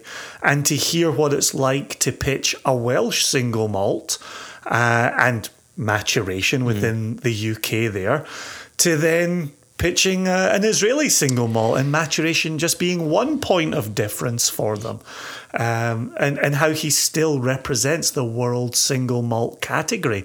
So I appreciate him talking about that as well. And like you say, I'm glad to see him make a move from, you know, one of our favorite world distilleries to another one of our world favorite distilleries. So our favorite world distillers. This M&H, I may have refilled my glass once or twice. This M&H is a very good M&H. And you ever met David? He's a lovely fella. Lovely. Hashtag, please drink M&H responsibly.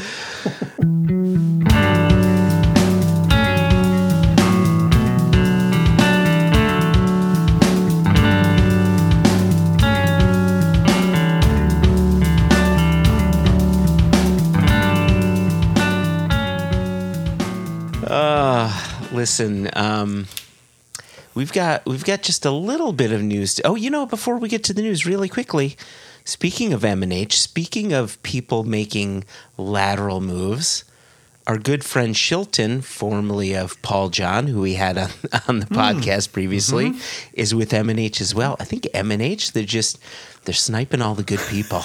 Like, I'll take you. Thank you very much. I'll take you. Thank you very much. Yeah. They're doing it very successfully. Yeah, they're doing it very successfully.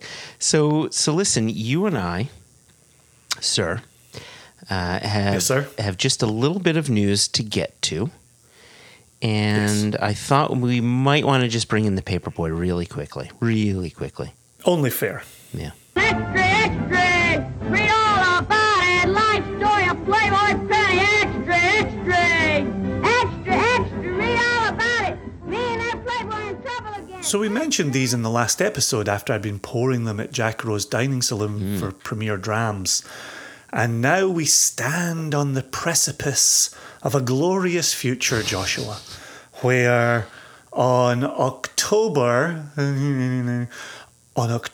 20, which is the day after this episode drops, here in the United States, we will have 2 American single malt whiskies. The Ice Cream Man was alluding to some of these American single malts coming up for purchase. Indeed. So we will have 2 American single malt whiskies and 1 bourbon. And it will be Virginia Distillery Company, 5 years in an STR cask. It will be Westward, 6 years in a new charred oak cask. Yes, please. And then the Woodinville Bourbon, 6 years in new charred oak. And that will give us, obviously, Virginia Distillery Company from Virginia, Westward from Portland, Oregon, and Woodinville from Woodinville, Washington. So some nice whiskies being covered here. Virginia Distillery Company will be $125 a bottle, which matches the pricing from our first release there. Our Westward will be $115 a bottle. There will be an opportunity to save money there. Check your emails in America for information there. And then we will have the Woodinville bourbon at $95. All three are single casks. All three are limited numbers of bottles. All three, hopefully, will be in high demand. They are incredibly delicious. And as much as it is our second venture with the Virginia Distillery Company, it is our first offering from Westward and our first offering from Woodinville. And we are very excited to get them out to Nation members.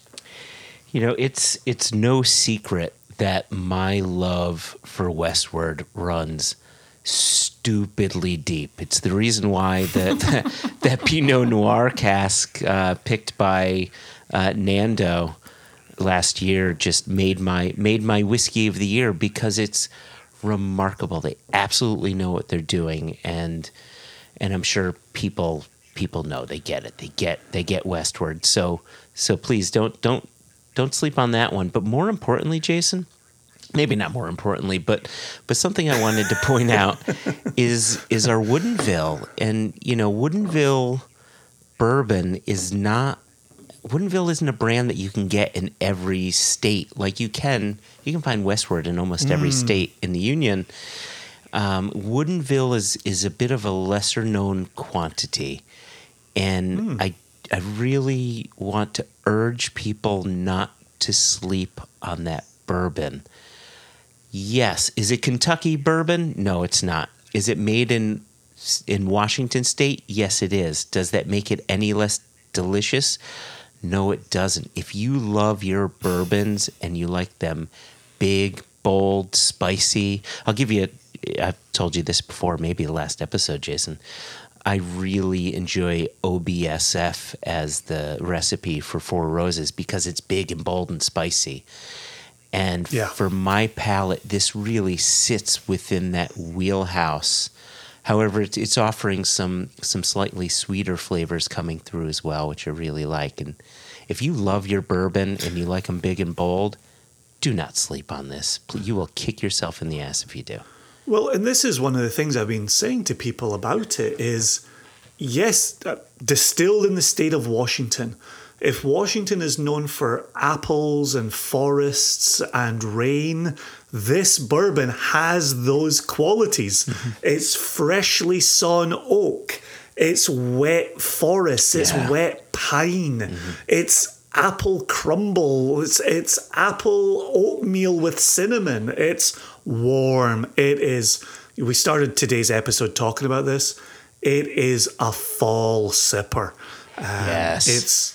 It's got those warm spices that fit this season perfectly.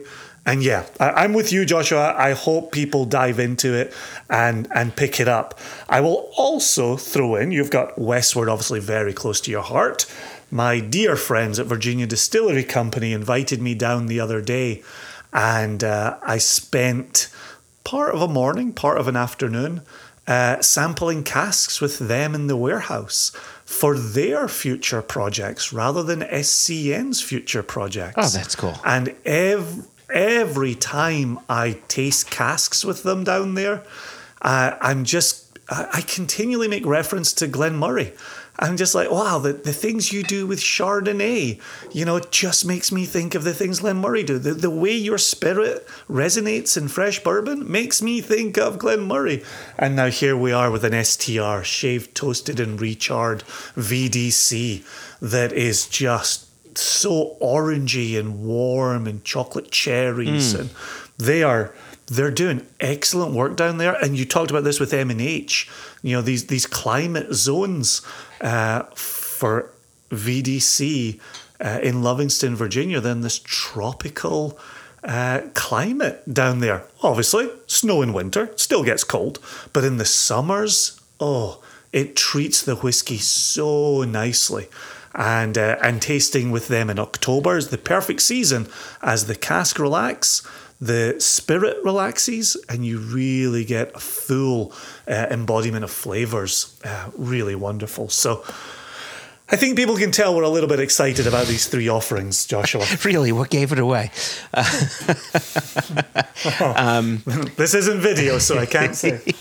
The last thing before we get out of here is I know there's a lot of people who are champing at the bit for our Westland 9-year-old peated and Pinot de Charente, and maybe even some louder voices there for our 2 Wild Turkeys. So for both the Westland and the 2 Wild Turkeys, because these are lottery items, anyone who wishes to win a lottery, whether it's the Westland or the 2 Wild Turkeys, you have to be previous customers of our online bottlings. So if you've not purchased from us before but are really interested in our new Westland or really interested in our 2 new Wild Turkeys, you now have 3 bottlings available to you that are brand new, that we're releasing on Thursday, October 20. But we also have some Macmira left on the website, 13 years in New Charred Oak, and then we have some Copperworks left as well. So you've got 5 different bottlings to choose from. Buy 1 bottle. That's all you have to do. Buy 2 bottles and you'll save on shipping. Either way, be a customer, and then you can enter the lottery. We're not doing anything another retailer wouldn't do. If you want to gain access to the good stuff, be a good customer, and we'll be good sellers to you. So we thank everybody who's been a member, whether they purchased a bottle 3 days ago or they purchased a bottle 12 years ago. We thank you for that. You're in the running if you want to enter those lotteries. We don't yet have a date on when those lotteries will open, but it won't be before too long. Yeah, you and I are, fully committed to transparency here. The casks are shipping from our bottling hall in Kentucky to our warehouse in California. So long as we don't see any hiccups, the lottery will be sooner. If there are any hiccups, the lottery will be later. But one thing everyone can rest assured of, they will hear about the upcoming lotteries. There is no doubt about that. Make sure you're a member, singlecastnation.com, and we'd love to tell you. Member and purchaser. And again, in the interest of full transparency, I've explained these rules to the faces of people standing in front of me, and people just go, yeah, that makes sense. Yeah. People get the retail landscape. Yeah, that makes sense. So I don't think we're saying anything controversial, doing anything controversial. People seem to absolutely grasp it when you say it to their face. So I'm excited to press on and continue to release exciting casks. Beauty.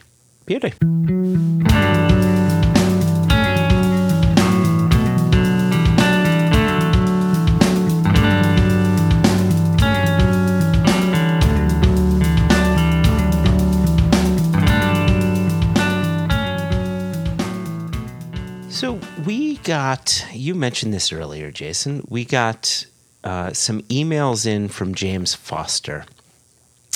And plural. Yeah, literally plural, and not just 2. We got 3 emails. I don't know if we're going to go through all 3, but maybe we'll do 1, and then see. There was 1 email, and then another email that was sort of a 2-parter. So maybe we'll do the 1 email. But I also wanted to mention as well, we got an email in from Tom Jadelka, who sent us an article for a potential extra as well. And so we'll likely be including that for a future extra. But indeed, I wanted to bring up James's email here, which, jeepers creepers, can this dude write words? And there's a lot of them, Jason. So let's see how quickly, you know how I read, not well. Let's see how I can get through this. So the email subject line says, single cask question. Then in parenthetical comment, see what I did there? It says, I always thought, quote, re-racking meant, quote, moving a container from one rack to another. Like if you wanted to rotate through the shelves in your rickhouse. After St. Nick's email on the latest podcast confirmed my extensive research, aka web search, I now know it's liquid that moves, not necessarily it's liquid that moves, not necessarily the container. In fact, according to even more researching, quote-unquote finishing is a special type of quote-unquote re-racking. Then you said something like, quote, there's going to be a lot of quotes here, Jason. Jeepers. Then you said something like, quote, bottlers of single casks process juice from a single cask, regardless of whether all that juice was always in that cask, end quote. He says, I think I heard something like, quote, the history of that juice isn't our concern, end quote. Okay. Yeah, okay. Do you follow me there? Yeah, totally. Okay. Totally. Which I do love it when people quote us back to us. Yeah, I know. He goes on, he says, well, the voices in my head started screaming, but.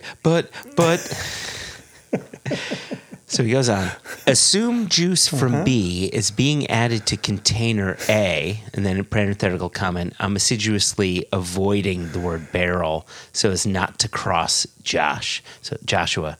So he's taking great care in not using the word barrel. God bless him. God bless his heart. So SCN buys the cask. It's time to compose the label. Let the fun begin. If A is emptied beforehand, this is clearly a re-racking of some sort, and the label will say it's from cask A, peachy. Yep. If there's a single drop of A and B is added to it, is it still from cask A? 2 drops, half the container? How much of A has to be an A for the label to say it's from cask A? Yeah, following. Oh my gosh, I'm glad you are. To make it worse, suppose A is fresh sherry and B is old oak. When would the SCN label call this a sherried whiskey? When would the tasting notes say, quote, wow, the single sherry cask imparted no sherry influence, end quote. Can I respond to where we're at so far? Please, because it goes on, man. Okay, because the trouble is James has unnecessarily complicated the world of re-racking. And so one of the things to state clearly is like goes into like, and a little amount of like goes into what you might want to consider the original cask. It's a topping off. It's not, and I know he's going to have a thought experiment, and I know James is going to say, but what if your original cask has 25% liquid in it, and you then re-rack it with 75? No, people aren't doing that, right? The 25% full cask would become the liquid used to re-rack other like casks. And we're talking sister casks oftentimes here, and we are never talking about sherry being used to top up bourbon and sherry maturation being used to top up bourbon maturation. So there's not this wild west of re-racking. It's very careful and it's very slight. And I worry we've reached a little bit of a place where a little knowledge is a dangerous thing, right? We've opened the can of worms on re-racking, and then the hypotheticals go to a place where the whiskey industry has never gone and has no intention of going. And so I think we need to pull back from the precipice here and say, no, re-racking is a very determinate process that is executed carefully and judiciously. So let me distill it down to this. Anytime we bottle a single cask of something, and that single cask has a cask number, we say it is a single cask. Now, if we received that cask and it was ex-sherry, but we're told, look, the whiskey spent the first 8 years of its life in bourbon and then the last few years of its life in sherry, we simply list it on the label so that people know, hey, this liquid went from one cask into another cask. And what we're bottling is a final single cask. That's why we call it Single Cask Nation.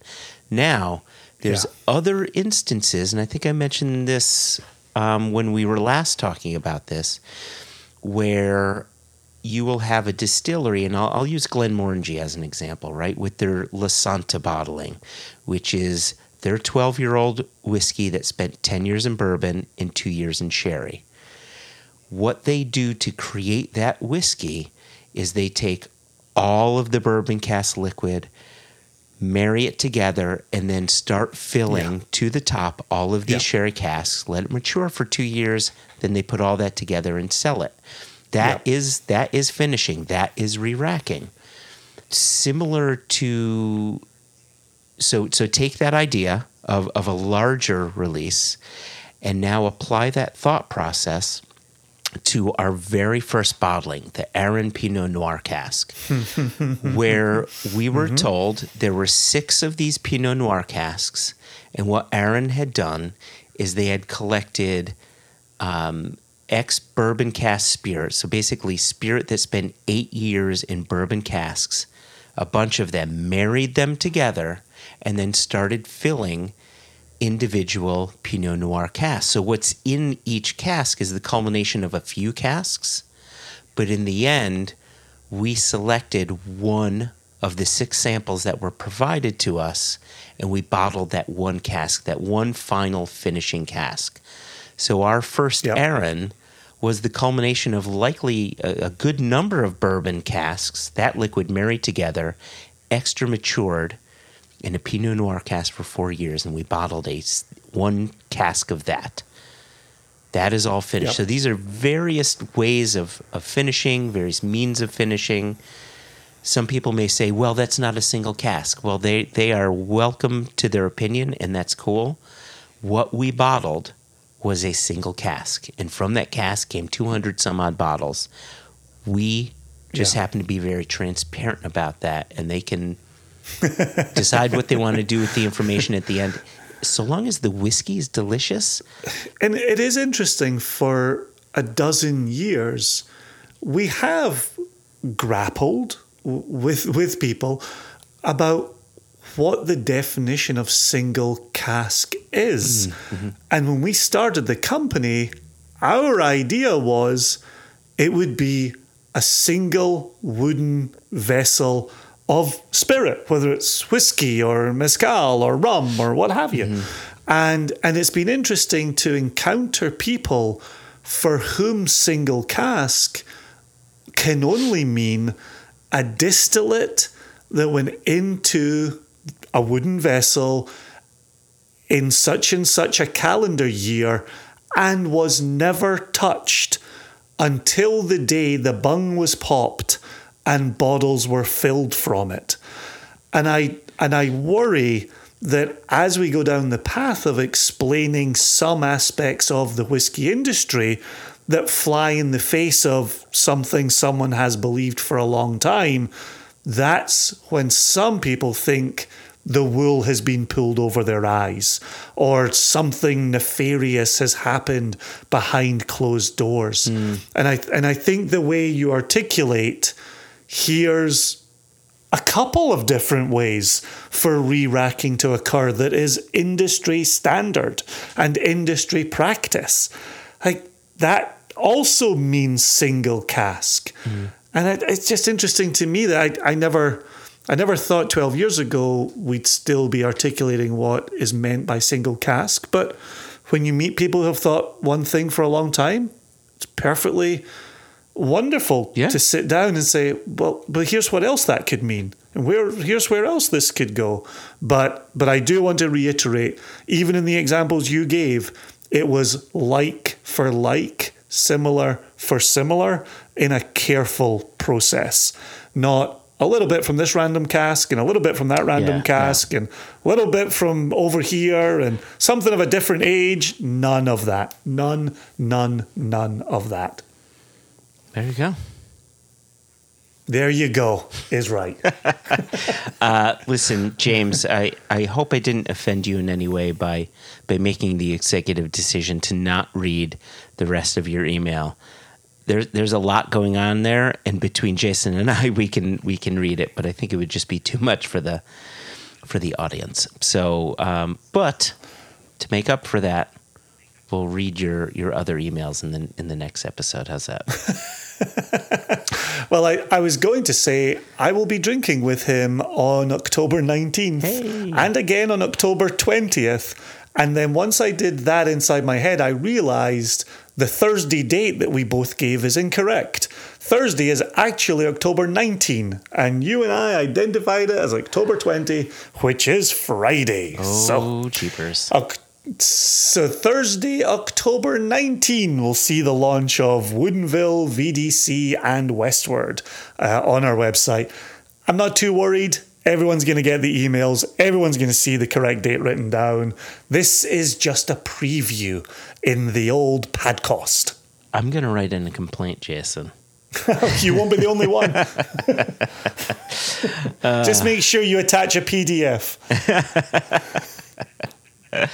Listen, if anybody wants to be like the good James Foster or the good ice cream man, please email us questions@onenationunderwhiskey.com, or you can email us at info@singlecasknation.com. Of course, with the One Nation Under Whiskey email address, there is no E in the word whiskey. We never put an E near that word, so you can always count on that.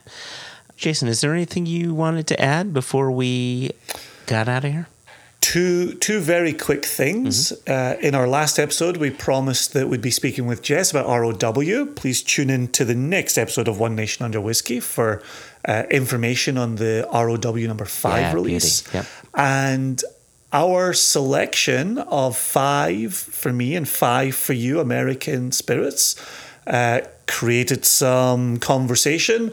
And Drew Beard of Drink Hacker wrote in to me, he and I were texting, and I am going to cover that in the beginning of the next episode as well. That'll give us some room for chat about that episode. So those are my 2 very quick things before we get out of here. Beauty. Well, on that note, Jason, I raise my glass to you. I raise my glass to the readers. God damn it, I did it again. Every time. Every time.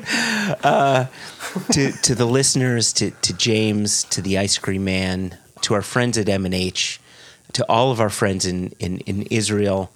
And listen, we usually say this in extra, but I'm going to say it here. Peace. Peace indeed.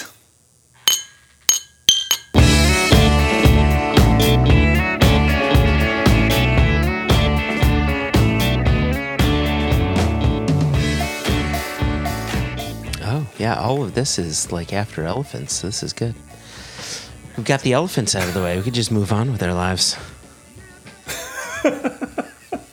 Right? Because those elephants really get in the way. They're in position. They're always saying, and I'm like, and you're all like enough elephants. Oh, sounds windy over in your place.